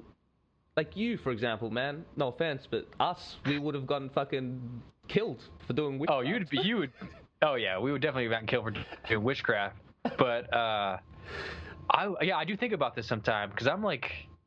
Think about those guys were fucking men, like big old Viking-looking guys, 6'3", 250 pounds, like men. They're fighting animals and bears and shit. I feel like, I feel like witchcraft was more like widely accepted, you know. So there would have been like some crazy spells that you could do, you know. Yeah. But my assumption. But I would have been a bitch, dude. I would have been a bitch. I would have been a chameleon. Nah, I wouldn't have. People would have. They would have pushed me and stuff. So you know, like those big carts that they would move shit on. They'd be like a big cart of shit, and they'd push me in it.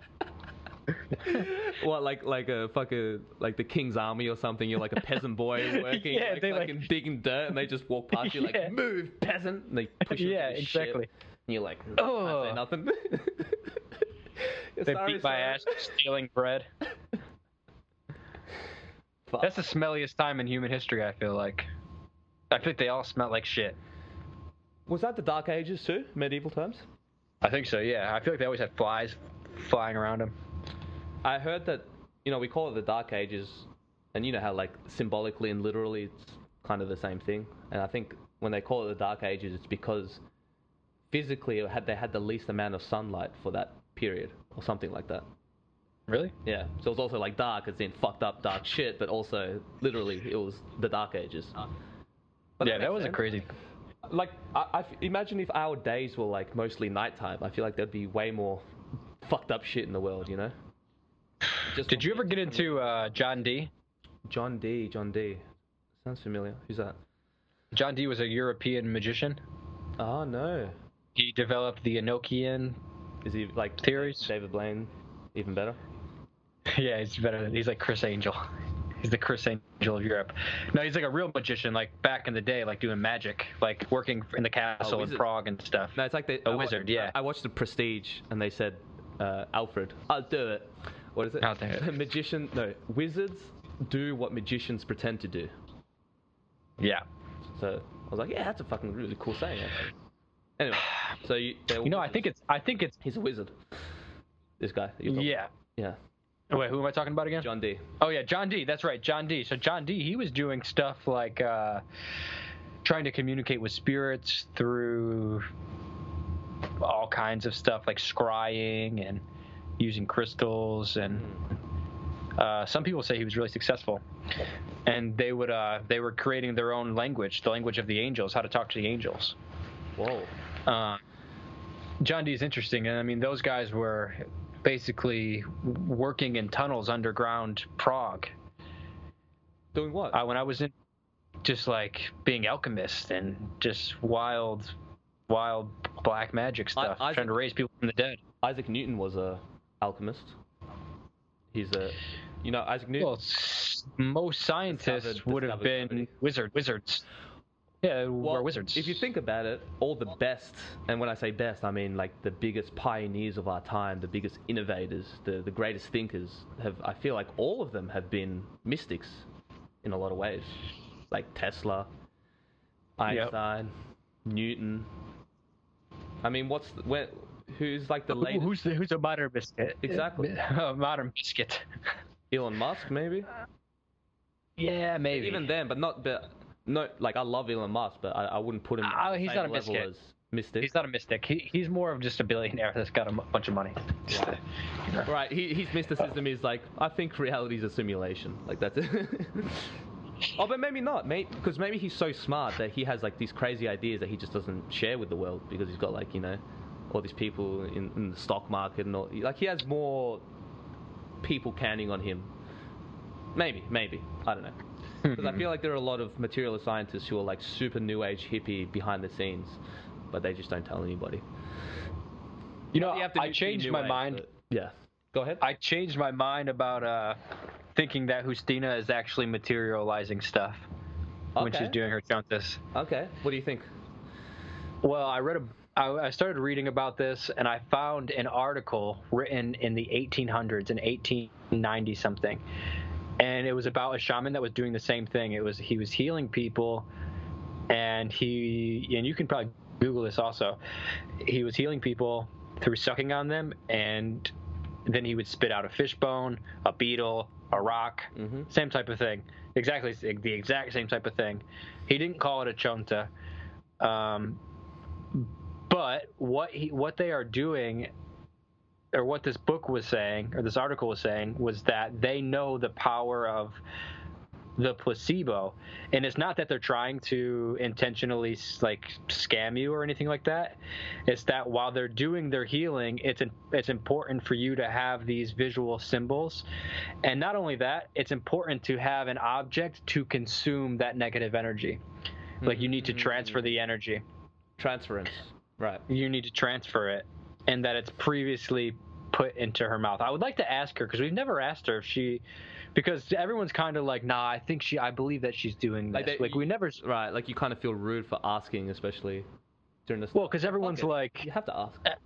Yeah. I don't think she would tell us that she's materializing it from fucking the ether. Yeah. That's weird. Yeah. It's impossible. So you think she's putting it in a? It's impossible. Yeah, of course she is. No, it's necessary. She has to be doing that. Someone goes to Christina, but that's impossible. No, it's necessary. Fuck.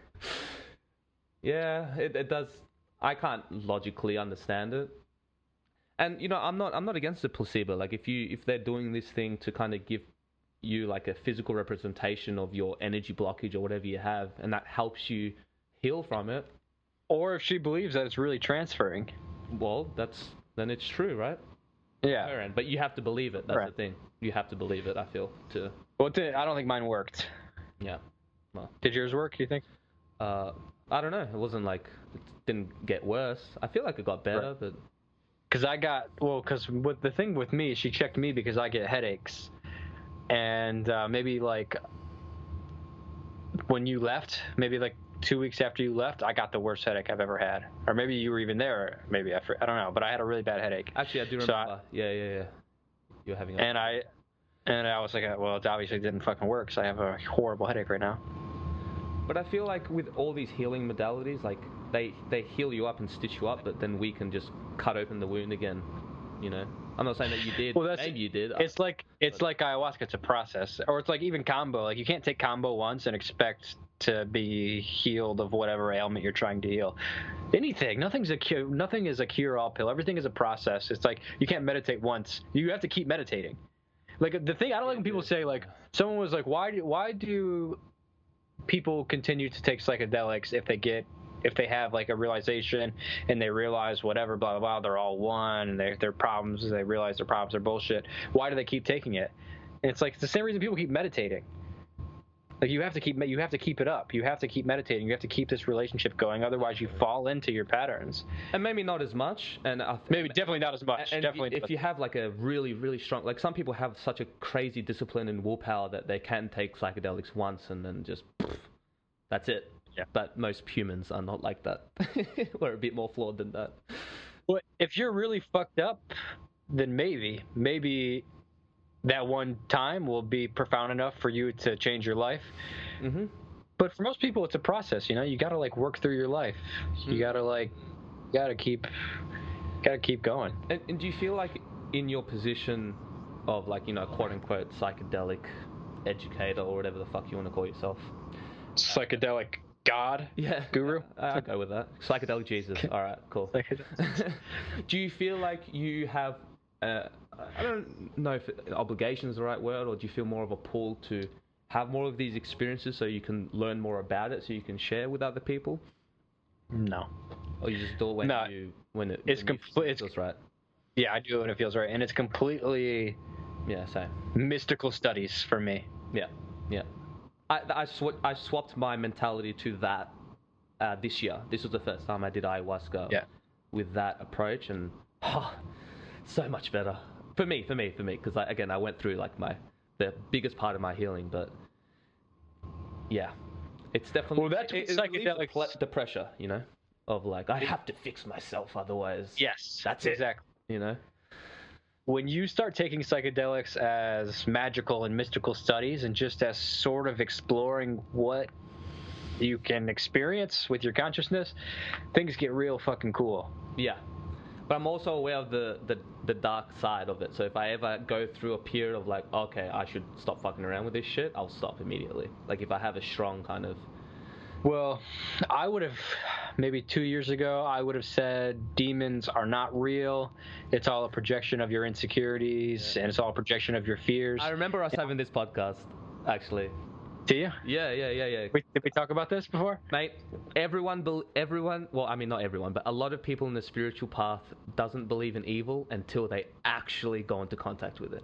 I'm not talking about your insecurity, your trauma, your this or that. I'm talking about true fucking evil that plagues the universe, not just humans. You know what I mean? Like, and once you get into contact with this force, it's like, it's so overwhelming that you can't deny it. It's undeniable. Just like you having your one is everything experience. You know what I mean? It's equally as undeniable as that. Equally.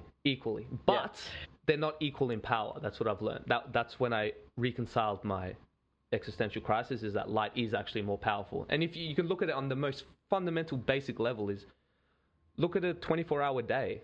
Is it 12 hours nighttime, 12 hours daytime? Oh, it's slightly more daytime, right? I think the Bible, I'm a retard when it comes to the Bible. Sorry if that offended people. But with the Bible, it's like, what were we talking about? Evil.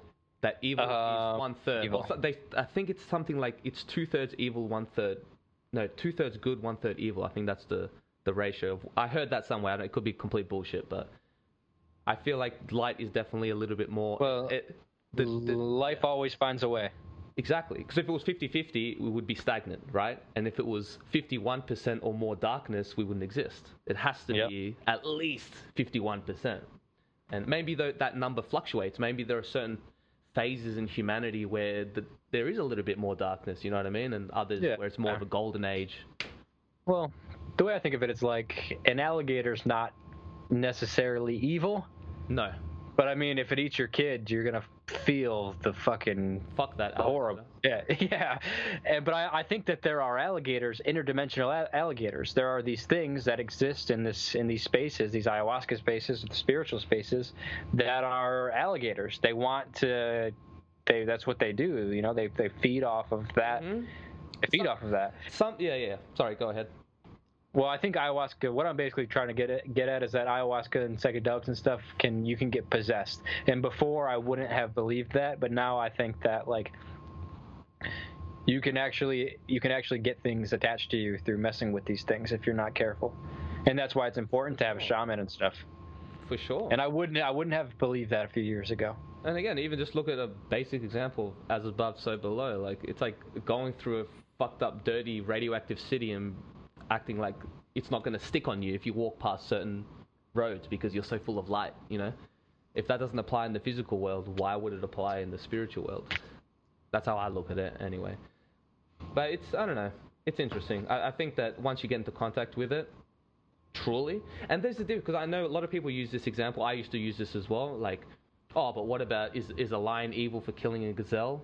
No, how can you compare that, which is clearly a survival thing, versus like, okay, an example of evil would be, I don't know, me fucking absolutely murdering someone and choosing to murder someone and having a smile on my face as I do it, knowing I'm causing pain just for the sake of suffering. That's evil, right? But killing someone for defending your family, not evil. And then someone could be like, where are you drawing these moral distinctions? Well, we kind of have to, don't we? Like, are we just going to live in this grey area where nothing's evil, nothing's good? But I don't know. I think there is definitely a distinction of, like, there's evil and then there's... We can just tell. Like, when you just, like, check in with yourself, you can smell and you're like, okay, I know that's bad. I know this is good. And again, I challenge people who say that evil doesn't exist to actually go into the presence of someone evil. And again, there's a difference between someone who's had a traumatized life, he does bad shit, because you could have argued that I was evil as a kid, but deep down I had a good heart, whereas some people really are like fucking rotten. We should try to meet someone that's evil. Yeah, I think so. Like truly evil. Go meet a serial killer. Exactly. We go meet a serial killer or someone that's in prison. We could do that. But I like to understand. I think evil is a very important thing to understand, you know, and that's what I like doing. That's why I like watching like fucked up TV shows sometimes, just so I can understand darkness a little bit more, you know. Well, that's why we like our dingo. Yeah, because he knows. It's because he knows. He's been there. Personally, I don't trust anyone that doesn't have a dark side. Well, that's what. It's like in Doctor Strange. What's the wise one's name? The ancient one. The ancient one. Does she have a name in that movie? Or is it just the ancient one? That's it. It's just the ancient one. It's like her. She was drawing power from the dark dimension. Yeah. It's the shamans, the real healers, are both. They draw power from both sides, but they transmit it. But you have to know where you are in life, because there are some people who think that they can go into that, dabble in the darkness, but then it just eats them whole because they don't have the discipline or they don't have the will. I feel like will is very important. Well, that's why the dietas are powerful, I think, because it teaches you discipline. You're in isolation. Your body is feeling extremes and stuff like that, and then you make it through. And I mean, if these plants really do have personalities, which they seem to, some plants seem to have louder personalities than others, like ayahuasca, mushrooms, marijuana. You know, some of these plants seem to have loud personalities. Definitely, yeah. Some of them are loud. Yeah. And some plants are quiet, and like these plants that you take, like the Chikuni plant that they put you in contact with the Chikuni spirits, or like lavender, Camelonga. I mean, there's like all these different plants that people diet, the shamanistic plants that people diet that apparently you can also befriend. You can befriend in the same way that you can sort of befriend ayahuasca, the spirit of ayahuasca. You can befriend these quieter plants, and they will help you in life. Do you believe that? Do you think that's real? I believe if you believe it, it's real. But I'm not even just saying that in a condescending way. I mean, like in a practical sense. Like if you truly believe that, it becomes real. It becomes real. I don't think that. But I'm not one of those people who think that, no matter whatever you believe will come true. I think there's obviously limits to this reality, you know what I mean? Otherwise, if it was all belief systems, then we should be able to fly. You know what I mean? Like, right. If you really, truly believed it. But, I don't know. When it comes to evil, though, do you think that it's something that's born within humans? Like, it's this new thing? Or do you think it's an actual force in nature? And like I said before, it's not the lion hunting down a gazelle. It's the crazy ant who fucking injects fucking poison into some animal's brain and then controls them and makes them kill themselves. You know what I mean? That's like a separate. I don't want to say separate, but it's something. There's levels to it. Do you think that evil is a nature's force, or it's born in humans? Well, mushrooms once showed me evil as being this. It showed me normal life. Mm-hmm. And then I could see a darkness that was just always there. So I think it's a force that is just there. Mm-hmm. It's balance in some kind of way, I guess. Well, because you could consider, let's say, a natural disaster as like an evil act, but then is it? Because I think it's important to cleanse the planet every once in a while. Like I'm saying this, even if I died. Yeah, of course. I wouldn't take it personally. It's like, well, there's how many billions of us are there? Yeah. Yeah, but let's think. Like, what's a truly evil? I mean, rape is an evil act. This is a new concept that I'm not evil, but like the concept of evil being a force in nature. Like, what are examples in nature? Yeah. That could point to this. Outside of humans. Outside of humans. Yeah. Well, let's see. Is it evil if a human does something? Because you'd have to understand the conditions that inspired the evil action, because ultimately we are all victims of circumstance. Like we don't get to choose our families and the way we were raised and shit like that. At the beginning, we are. But I mean, it's all connected. I mean, the start. Even though we make our own decisions and stuff like that, right? It still has some influence. It still has an influence. And I'm not saying that's an excuse for anything, but it is like when you are trying to be objective and trying to like understand where this evil is coming, you have to take into account like the full timeline. So I think like they do. Yeah, why people do what they do.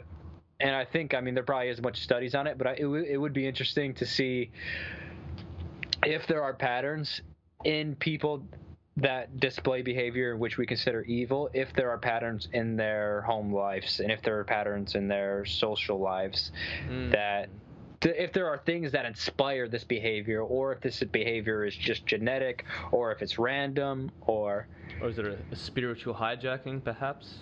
Or is it a spiritual? Is it demonic possession? Some people turn into serial killers, and you never would have guessed in a million years that they would have turned out that way, right? And then some people grow up in fucked up lives, and they go down a criminal path, but that deep down they're okay, and then they have maybe a born again Christian moment, and they become a fucking pastor or something.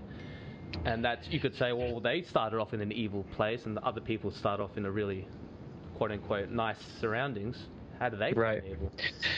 And I know that evil is it's not an absolute. Like, it is relative, but just because something's relative, it doesn't mean that we should just ignore it. You know what I mean? Well, let's think of like nature. What's something evil in nature? Well, have you heard of the game Last of Us? No. All right. Well, it's an apocalyptic game, and it's basically a zombie game, but the way they explain it, it's like this fungal growth. Oh yes, I have heard of this game. It's a mushroom. Yeah, right? Yeah, and that is based on a real thing. On like there are these fungus that grows inside ants, and I think they get raised from the dead, or they become like zombies in a certain aspect. I don't know if that's evil, but I'm just getting a little bit closer, or a little bit more of a twisted way that nature works. I don't know. Yeah. Like, what's the survival instinct of that? Or is it just the mushrooms that want to survive, and the only way they can survive is to kill ants from the inside out? Yeah, it must be. I don't know. And they come from spores, just like flying through the air. Or maybe it's like, maybe we have different puppet masters, because, like, you know, when humans aren't just the top of the evolutionary chain. I mean, it seems like we are, at least on this physical dimension, but what about the spiritual realms? Maybe there are, you know, like we're talking about demons or angels. These are just labels I'm putting. I don't know what you want to call them, archetypes. But maybe there are certain puppet masters. There are some evil ones telling us to, hey, come this way. And then there's the light one who's like, no. Actually, you know what? Something that Alex Jones said, which, not saying that he's right or wrong, I agree with him, but something that he said that stuck with me is that evil is much easier to hijack, and evil is always going to go out of its way to lure you in, whereas good, you have to seek out God. You get what I'm saying? It's not going to go out of its way. It's not going to jump through hoops and hurdles to try and get you on the team, because it's like they know, like, you're going to learn eventually. You know what I mean? And I found that interesting, because I feel like that's true with even a society, or even getting rich or successful. It's so much easier to do evil, fucked up, criminal shit and get gains much quicker. Whereas if you want to build a career on something that's worth something, then it takes a very, very, very long time, you know? Yeah. So maybe I agree with that. There's something to that. Evil is very, very easy to hijack. Even drugs. I'm not saying drugs are evil, but like it's so easy to just buy a drug and just feel good temporarily, you know what I mean? But then, as you know, there's always a price for that at the end. Well, one of Fernando's realizations was that, like, cocaine opens you up to demons. I believe that. I don't think... I've never tried it before, but... I don't think drugs are in this neutral plane, you know what I mean? They're not obviously good or bad in and of themselves, but there are definitely some drugs that tend towards... Have a tendency. Yeah, it's a tendency, exactly. Like Datura. Just like nature has the tendency towards light, towards progression. And like, yeah, we might go through these regression spirals and go backwards, but ultimately, if you were to get like a mathematical, statistical line, it would go upwards. You know what I mean? Until we go through an extinction, then I guess the graph resets. But nonetheless, it seems like we're going on a forward projection. Yeah, I hope so. I hope so too, man. These are things that I have to tell myself.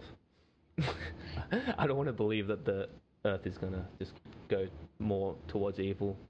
But even, I don't know, even from a logical standpoint, I feel like more people are waking up. People are becoming more passionate. Even like the whole anti-racism thing, that's an awesome thing, I think. You know, I think that eventually, whether we're going to do it or not, but it seems that we're at least trying to stamp out certain behaviors in human society, you know what I mean? Like racism. Yeah, we definitely are. Pedophilia. But fuck, that to me is evil. Pedophilia is definitely evil because you're stripping innocence away from someone that has no choice. Exactly. So how can you compare that to a lion killing a gazelle? You know what I mean? Like, to me, it doesn't make any sense. Like, because people confuse chaos with evil. Evil is not chaos. One might breed from one another, but it's not the same thing. There are nuances. So, fuck. But good is powerful. Yeah. That's the good news. Well, and also, like, I wonder how much it all matters.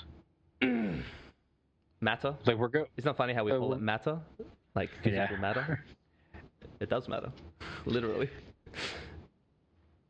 Because, like... You mean, like, from an ultimate, like, a point? Like, we're gonna die anyway.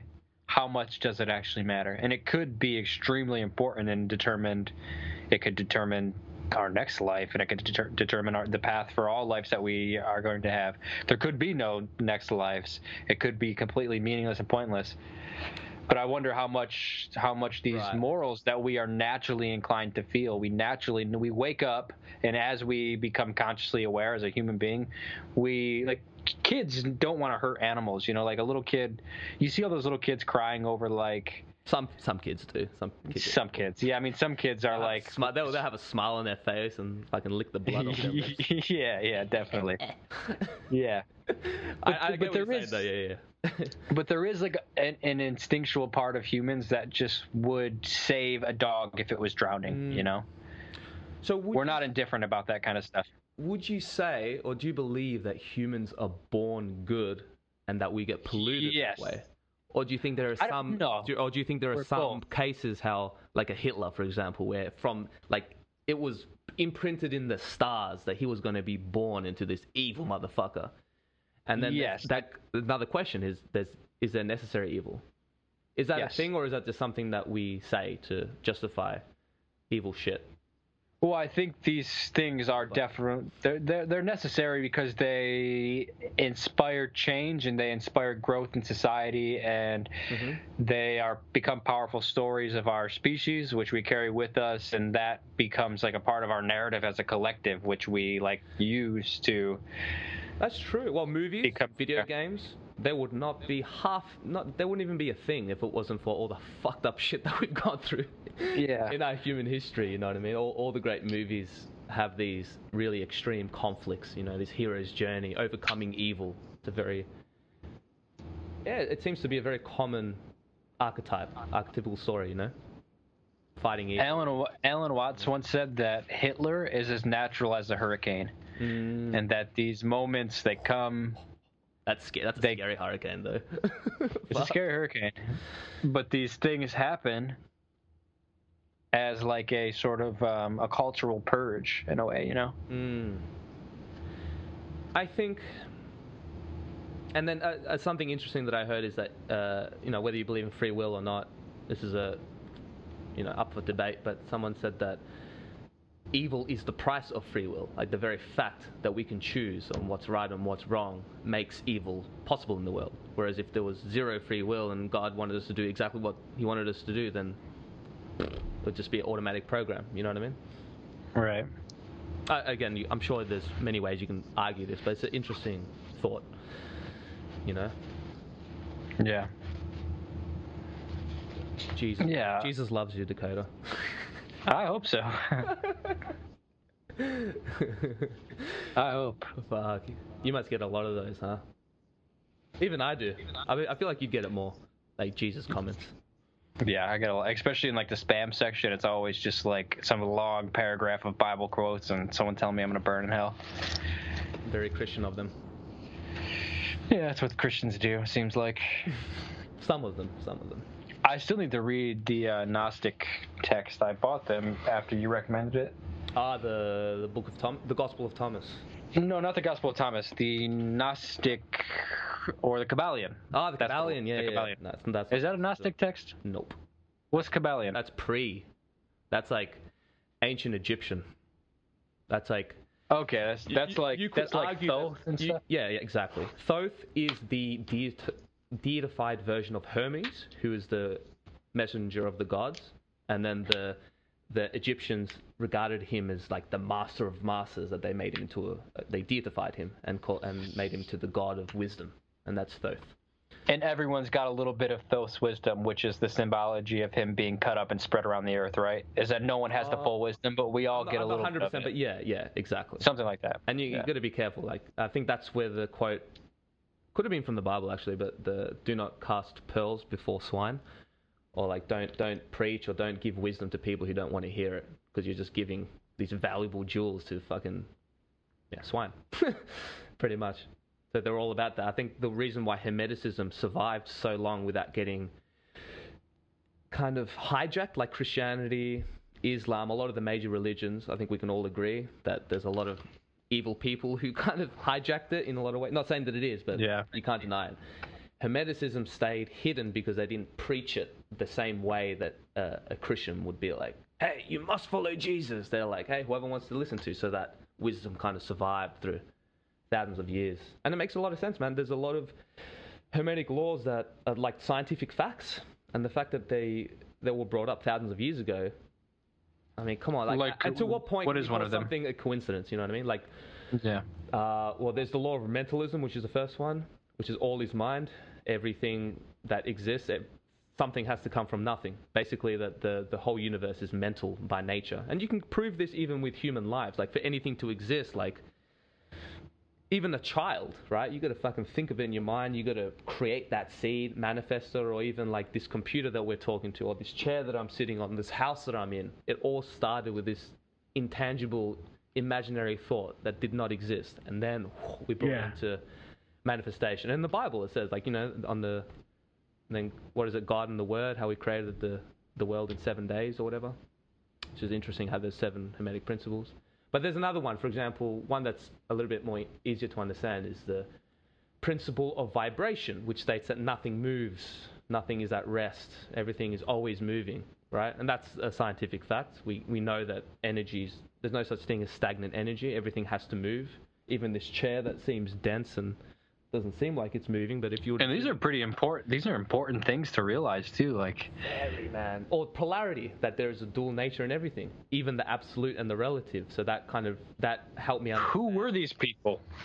That's a good question, man. That's a fucking good question. Because this is one of those books, man. This is like, it's the most read book in my life. Like, I've read it over 20 times, I think, and I still get such profound wisdom. And it's short, man. And they just lay it out. So there's like polarity, everything's dual, there's rhythm, there's ebbs and flows, there's seasonal and cyclical nature in all things. As above, so below. That's a Hermetic philosophy.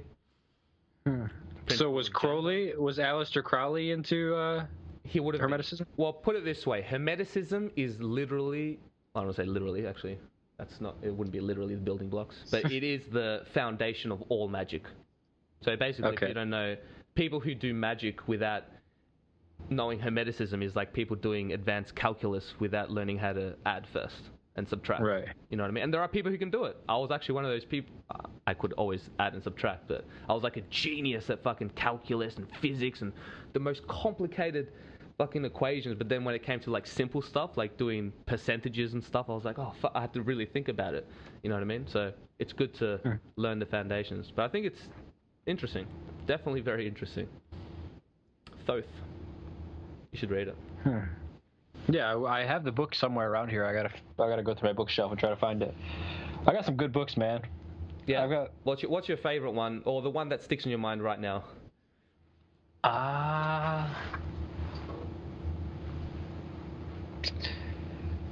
Well, in what kind of book?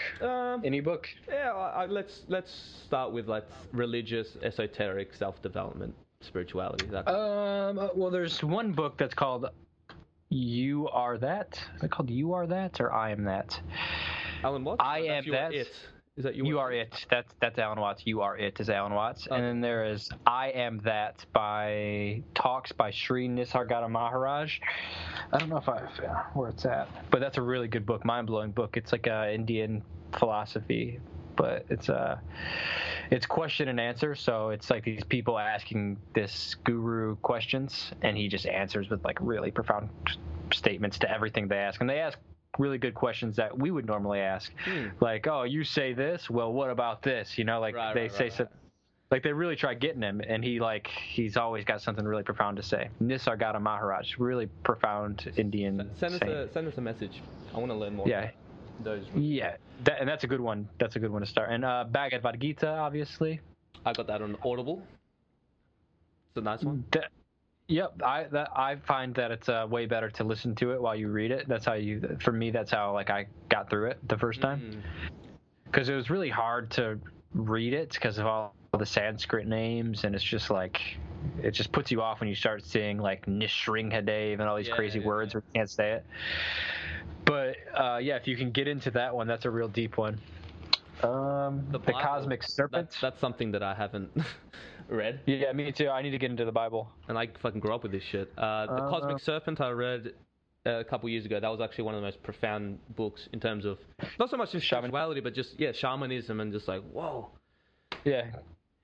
Just that's a great book about these plant technologies and even like highly recommended. Or how like old shamanic paintings and you'd see like chromosomes and like the microbiology of human anatomy and things like that. I love that. Yeah, I love that. And he was kind of saying he believes that's how shamans are healing people, is that they're able to go into the micro world through these plants somehow. Whoa. And that's a great book. I've had those visions, man, where you go within, like you go into these microscopic realms, and I've also gone through Planetary. You can go into your body. Yeah, I've like I told you the last podcast with that interstellar trip that I had on mushrooms. It was like swimming through my unconscious, but I was also releasing sort of like these blockages. Like I would go, for example, this specific spot on my shoulder, and I'd like go in there and then and like release energetically. It sounds so fucking. I was just thinking how fucking crazy it would have looked, like seeing me from an outsider perspective. But I've had those, man. Like you can actually go in, and if you're in tune with your body, I feel like if you do a lot of physical exercise, or not just physical exercise, but like martial arts or yoga, and you're like in tune with your body, I reckon you can have like insane experiences doing these things. Yeah. For sure, right? Yeah. I feel like in this modern society, we've just been so like disconnected a lot from our bodies and our souls and stuff. Do you think mind and soul are two separate things? Or do you think it's pointing to the same thing? Because mind is not the brain, you know what I mean? Mind is before everything. So mind is sort of the spark of just like, I guess your perception, because like you don't cut awareness, the human maybe? brain, and you don't physically see like, oh, there's your memories, or there's the color blue, or this is that song that you like as a kid. It's all okay. You know okay, what I mean? okay, that's the mind. That's the mind. Man. Yeah, it's the memories. Your that thing. Yeah. All is mind, bro. All is mind. That's when people say it's all in your mind, bro. I'm like, the whole universe is all mind. That doesn't make it any less comforting in the slightest. Yeah, that's cool. It's just your subconscious, bro. Yeah, even infinite sea doesn't of knowledge.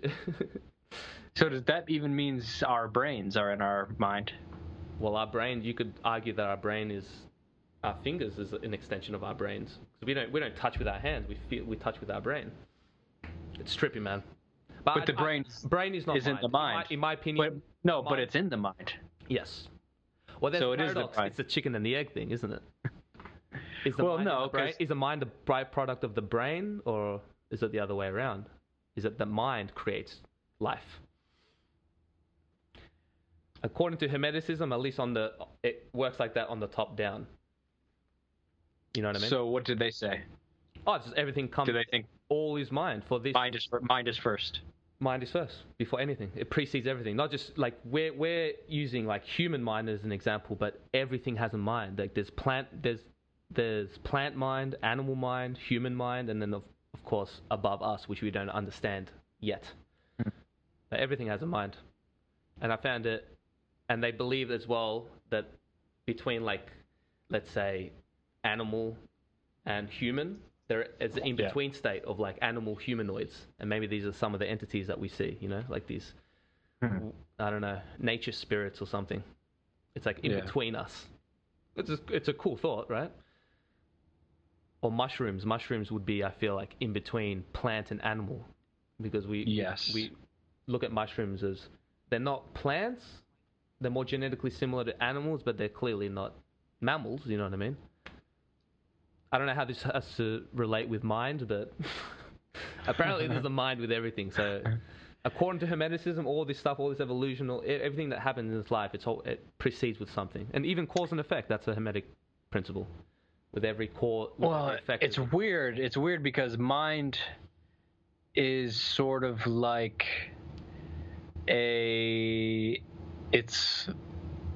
the brain is like a container for the mind to experience. So it's like it's like you plug the mind into the brain and the brain produces something. It's like a projector. But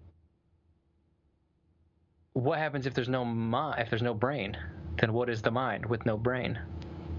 Maybe that's why the mind created the brain, so that it could have a vehicle, I guess, to kind of contain. Otherwise, it would be like that quantum state where they find those quantum particles that are just existing in super states where they're not anything. It's a wave and a particle at the same time. That's probably what the mind is, where it's just existing, right? It's just existing as a state of potential rather than an actuality. Maybe. Do you think maybe it could be mind without any of the brains or the physical counterparts that contains it? Maybe that's what. Well, the mind is probably just pure potential, and the brain is what measures that potential and turns it into something. Because when they say the antenna. Like, you've got Yeah, the like an frequencies that antenna. are already around there, and then you've got the antenna that. Well, they say those quantum particles are existing in a superstate until we make the decision to measure them, and then they take a position of being a particle or a wave. But until we consciously observe it, it's existing in a superstate. And then when we start looking at it, it decides to be something. I don't know. So I don't know. So the brain is sort of like the conscious decision to measure something. I don't know. It's deep, but does that make any sense at all? A little bit. Probably not. Maybe I don't know. Maybe it could be even just a physical manifestation of mind. You know what I mean?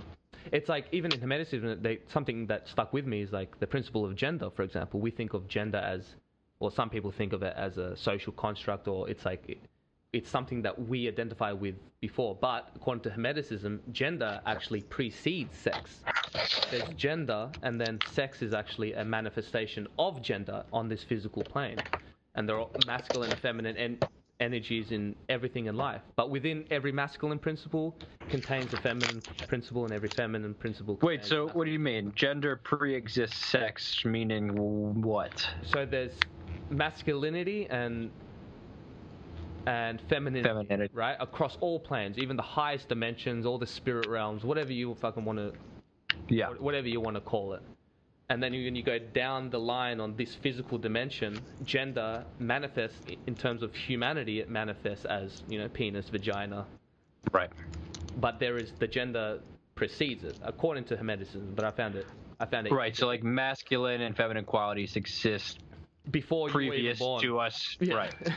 And even and our intelligence. We must get intelligence from somewhere equally. Exactly. Right. I think of that as duality. Some people say that the human mind created duality, where I say, no. Duality is what created the human mind. How do I know? Why do we have two hemispheres? Is that an illusion, or is that a physical proof that we can all agree on? Why is everything split into two? Why is there night and day? Why is there this and that? You know what I mean? Like, that duality existed before we were even born. And when we perceive duality, it's not that we're inventing this concept that doesn't exist anywhere else in the world. It's that, no, we're just recognizing something that we call it duality. Yeah, we have concepts and these identifications, but it's something that we're perceiving. You know what I mean? It's something that's already there. People listening at home. So what I'm trying to say is that fucking duality is real, motherfuckers. Yeah, but it is. Yeah. At least the experience of it, anyway. Yeah. Simultaneously one and different. Exactly. And that's what Hermeticism say.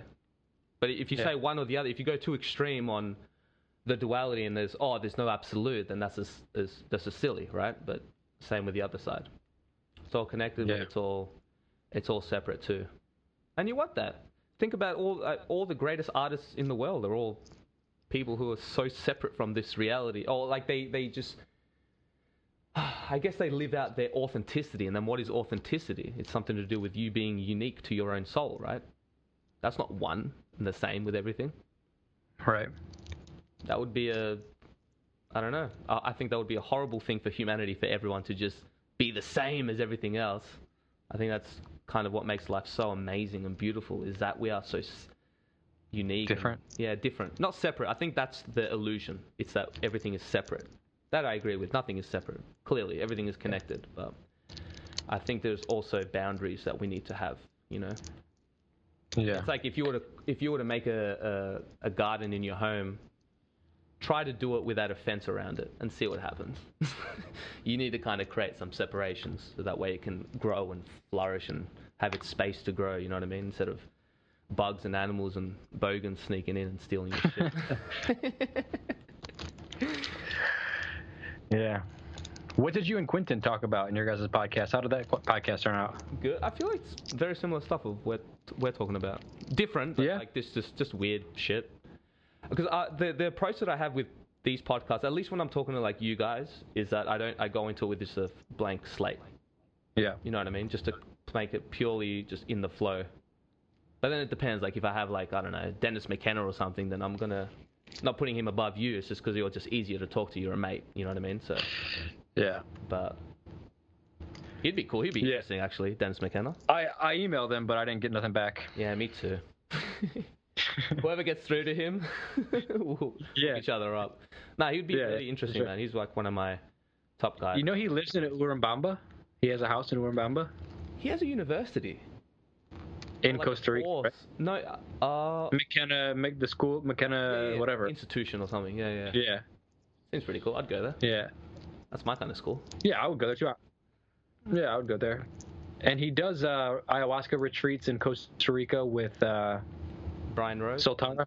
No. Okay, no, it was something else. I saw Brian Rose from London Real. He did a documentary with Dennis. Did he? Yeah. Oh, nice. Reconnect. It'd be interesting. Yeah, that guy. He's that guy's a pioneer a little bit in a lot of ways. Definitely. I don't ever hear anyone say his name or give him credit, but he's like really one of the Brian Rose. Oh, Brian Rose. I thought he was talking about Dennis McKenna. Oh yeah, Dennis McKenna definitely is. Yeah, but Brian Rose, like he's been talking about ayahuasca. Like he's one of the first people I saw talk about it. Yeah, people on YouTube. People are hating on him now because he did he wants to start a new digital freedom platform, like a new YouTube, and people just got mad that he took money or something. But then I can see the anger, but at the same time, I also see people direct that anger towards me about doing something so fucking stupid. So I have more understanding about people. I give him the benefit of the doubt. You know what I mean? What did he do? He did like a GoFundMe or something and took the money? Well, apparently he's gonna still do it. It's not like that he took all the money and ran away. I think that he wasn't clear about it, or I don't know. People think that it's a scam. I don't know what this is. No, I feel like he's probably. I trust that guy. He's helped our community like a lot more than what you may think.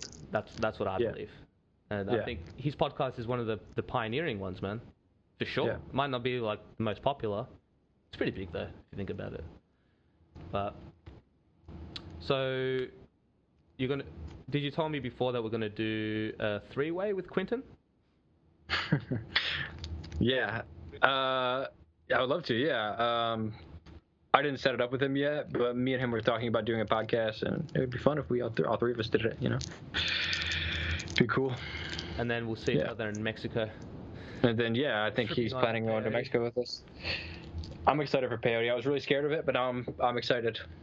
Because you didn't get the big fucking on San Pedro. You want fucking a proper cactus trip. I'm a little bit nervous, but nah, I'm good. I think it's alright. Ayahuasca is what scares me the most. I tell you what scares me actually, 5-MeO DMT. I'm scared of 5-MeO, yeah. Especially but with ayahuasca, I had such a good experience that I'm like, fuck, what if my next one's like... Like, I hate to say this because this is the worst thing to say, and I know that you're not supposed to say this, but it's like these last few ayahuasca trips, they were intense, but it's almost like I know what to expect, so I can kind of start navigating it. Right. But I know as soon as I get comfortable, it's going to be like... Maybe. Because I remember Jose told me, he was like, I thought I knew until like my 100th trip, and then my 100th trip showed me that I absolutely know nothing. I've heard that too, because I feel like 50% of my ayahuasca trips are very lackluster actually. It's either like, like I feel like or sick or nauseous, but very few times it's like I feel like mushrooms is like consistent in that way. I agree. You know, I find it a little interesting that people revere ayahuasca so much more than mushrooms. They haven't had a big enough dose. That's what it is. And they haven't had it in a shamanic context, because when you have ayahuasca in a shamanic context, or any psychedelic for that matter, it changes the game. Whether it's better or worse, it's all up to you and the individual, what you're into, but it's definitely a different experience. That is undeniable.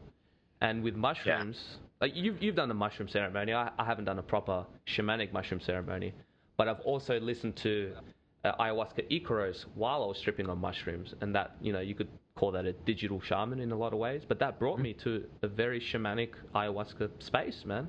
Like actually seeing, not just seeing spirits, shamanic spirits interacting with me, and like, I've had that happen too. And like, oh wow, cleansing me, and I could feel it, like the energy flow through me. Yeah, man, it was really, really bizarre.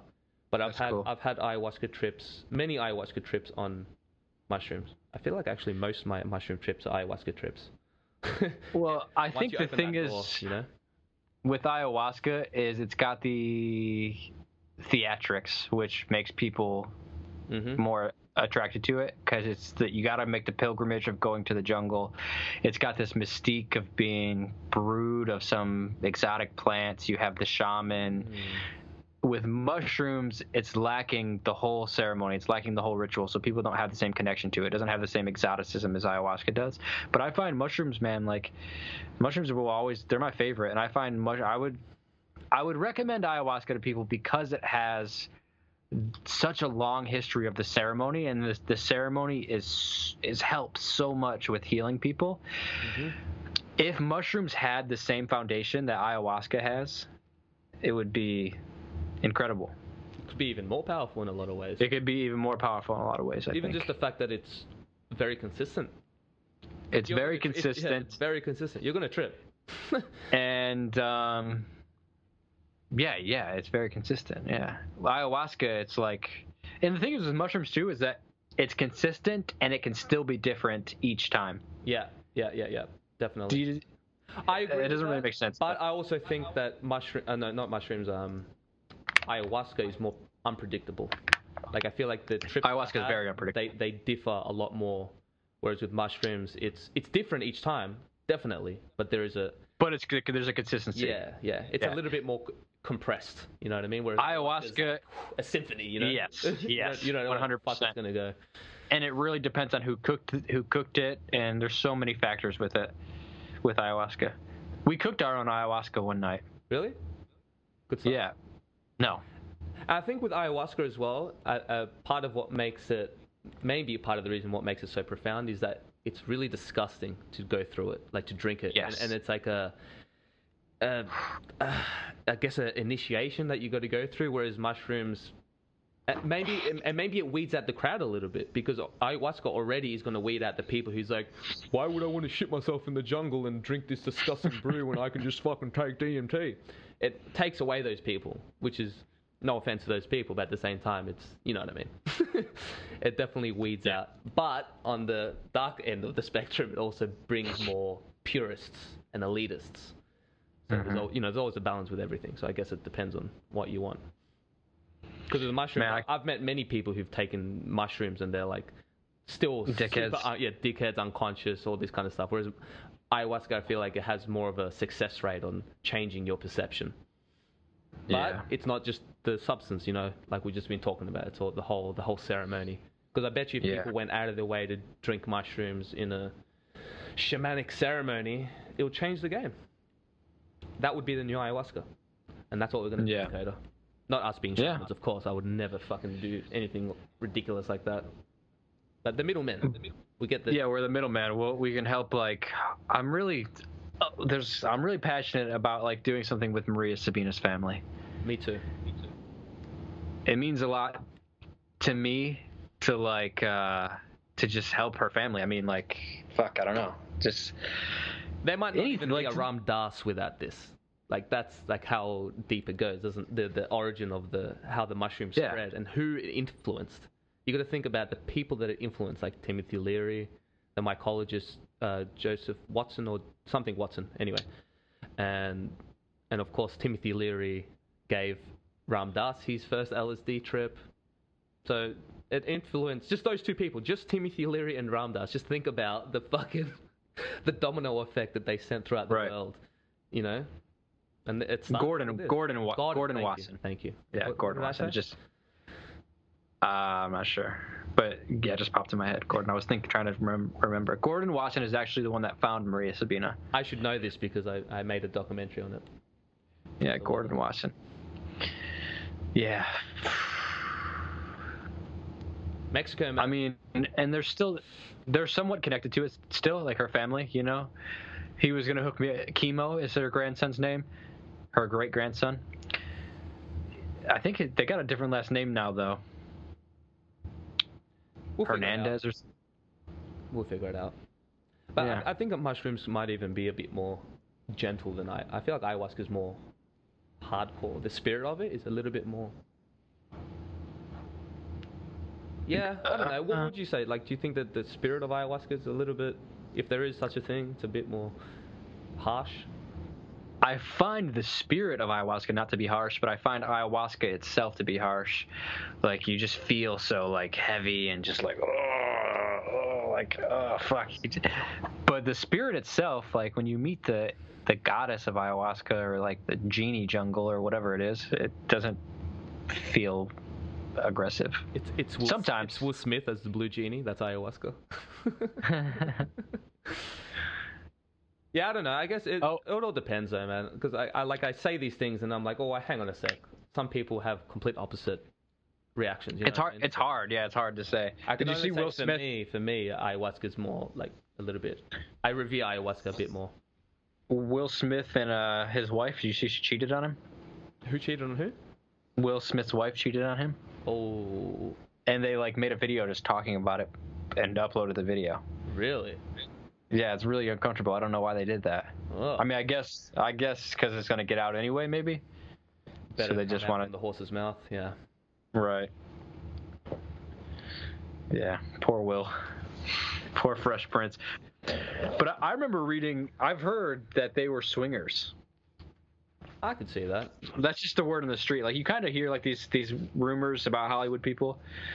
Like you're like, well, everyone in Hollywood knows. That's what people will say, and they said that about Will Smith and Jada Pinkett. They also said it about Will Smith, or not? They said it about Obama's wife being a woman. A man. A man. Yeah, Obama's wife being a woman. Yeah, Obama's wife being a man. I've heard that too. I've heard that from my dad and shit. He had like this. Joan Rivers said it. He had like a conspiracy European magazine and shit, and they had like pictures of Obama's wife, and you can see like the with a bulge. Yeah. So funny. Poor lady, man. Yeah, I don't know. I feel like there's definitely there's a dark circle in Hollywood, and there's definitely a lot more celebrities getting caught doing real messed up shit. And things that were like people have been saying for years, you just don't believe it. You're like, no, like Tom Hanks wouldn't do that or whatever. Not saying that he is, but I don't know, man. I don't know. Did you see I did a podcast with Ron Jeremy? That's hilarious. I bumped into him on my way out of Sexpo and I took a photo with him. So funny. What made you? He just got arrested. Did you hear? No. What happened? He raped somebody and he's in jail now. Fuck off. Right after I did the podcast with him. Like as soon as he closed the laptop, he's like, "All right." No, it's an old charge apparently that just caught up with him. Oh, so another Me Too. Another Me Too, yeah. I don't want to say victim. What's another word for victim? Culprit. There we go. Yep, culprit. It's pretty crazy. His manager at the time, dropped him obviously. But his manager was looking for people. He was looking to put him on a podcast, and they made a post about it, like, "Hey, we're looking for podcasts." And I was like, Ron Jeremy, okay, that'd be fun. Yeah. Cool. It was cool, but I unlisted it now though, just under the circumstances, I guess. People were yelling at me for keeping it up. Oh, just in case. Yeah, man. Everyone's getting caught, so. Watch your kids. I mean, yeah, you can't. I mean, back in like the 90s and stuff, you could get away with that kind of shit. People didn't talk about it. Not now. I feel like I subscribe to what Joe Rogan says, and that is that privacy is going to become. It's not going to become a thing eventually. Yeah. Maybe okay. Well, think about this. Eventually, there's not going to be any privacy. There's going to come a point where we stop having physical wars and we start having information wars, where someone builds an article. We've already started that. There's information wars everywhere. For sure, but okay. Well, just today, actually, did you see that Twitter got hacked today? No. Twitter got hacked today. Elon Musk, Obama, Jeff Bezos, all their accounts got hacked, and someone tweeted from all their accounts saying, "Hey, send Bitcoins to this address, and I'll send you the amount you send to me double or something like that." Oh, and people did that shit. Giant accounts. Probably. I mean, if fucking Obama and Elon Musk are saying, "Hey, I'll double the money if you send me some," so all these giant accounts just got hacked. This is what I mean, though.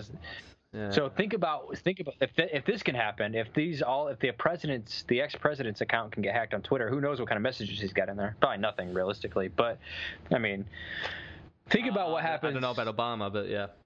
Think about what happens when China says, you know what, fuck America, we're gonna hack you guys and release everyone, all your population stuff. So now you guys have a civil war because now all the wives know husbands are cheating on them. Everything. It's going to be complete civil war. All the pictures and everyone's phones are there. You can type in someone's name. You type in, I don't know, whoever, your neighbor's name, and now all of a sudden on this website, you type your neighbor's name in, and you can see all their text messages they've ever sent, every picture they've ever sent. You know, every time they're like, man, I fucking hate Tom. Tom's playing these fucking drums too loud, dickhead, or whatever. You can see all this stuff. Like, what's gonna happen when all this stuff gets released? It's gonna be chaos. I guess this is why you should be honest. But that'll be the step, the progress to transcending the ego, to transcending jealousy, to transcending all this stuff. Everyone has to be authentic. You have no choice. You can't. You have no choice. Because lying, for example, we talk about good and evil. Lying is I think inherently a very demonic thing. Just to like, okay, you know what? Yeah. Every time I say something, I always have like a fucking backup. It's like, oh, actually, yeah. But because it is true, like, we're talking about, I don't know, let's say you have a 3-year-old child, and are you going to tell them like, hey, did you know that you're going to die one day? Like, that's literally telling the truth, and he's not telling. Is that lying? I don't know. Maybe there's a certain point that you got to ease into the truth, but I don't know. Yeah. I don't know why I said that, but yeah. No, I don't know. I agree. Yeah, man. I think it's a good time to end it on. Conspiracies. How long did we go for? Almost 2.5 hours. Oh, nice. These last couple ones have been long ones. They're just easy. Yeah. Sometimes you just forget. It just flows. Goes easy. Fuck yeah. Yeah. Cool.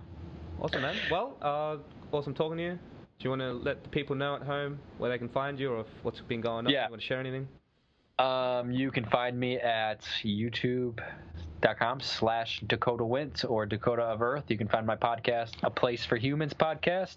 If you guys like Tom, me and Tom have done podcasts before.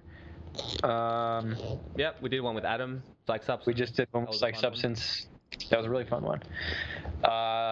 If you haven't seen, me and Tom did videos in India together. We did videos in Peru together. We got a lot of crazy content together. So if you don't know, I know check that stuff out. There's always a lot to talk about. Like, we could do this for all the time, I feel. Yeah. Even India, we didn't talk about India. Next time. Because there's a lot of we did talk about India. Yeah, no, fuck. But yeah, anyways, it's about 1 a.m. here, so I'm going to crash out. And thanks for coming on, brother. Yeah, it was good to see you. I'll text you tomorrow when I wake up. All right, no worries, man. Love you, man. Have a good one. All right, peace, love you. Talk to you later.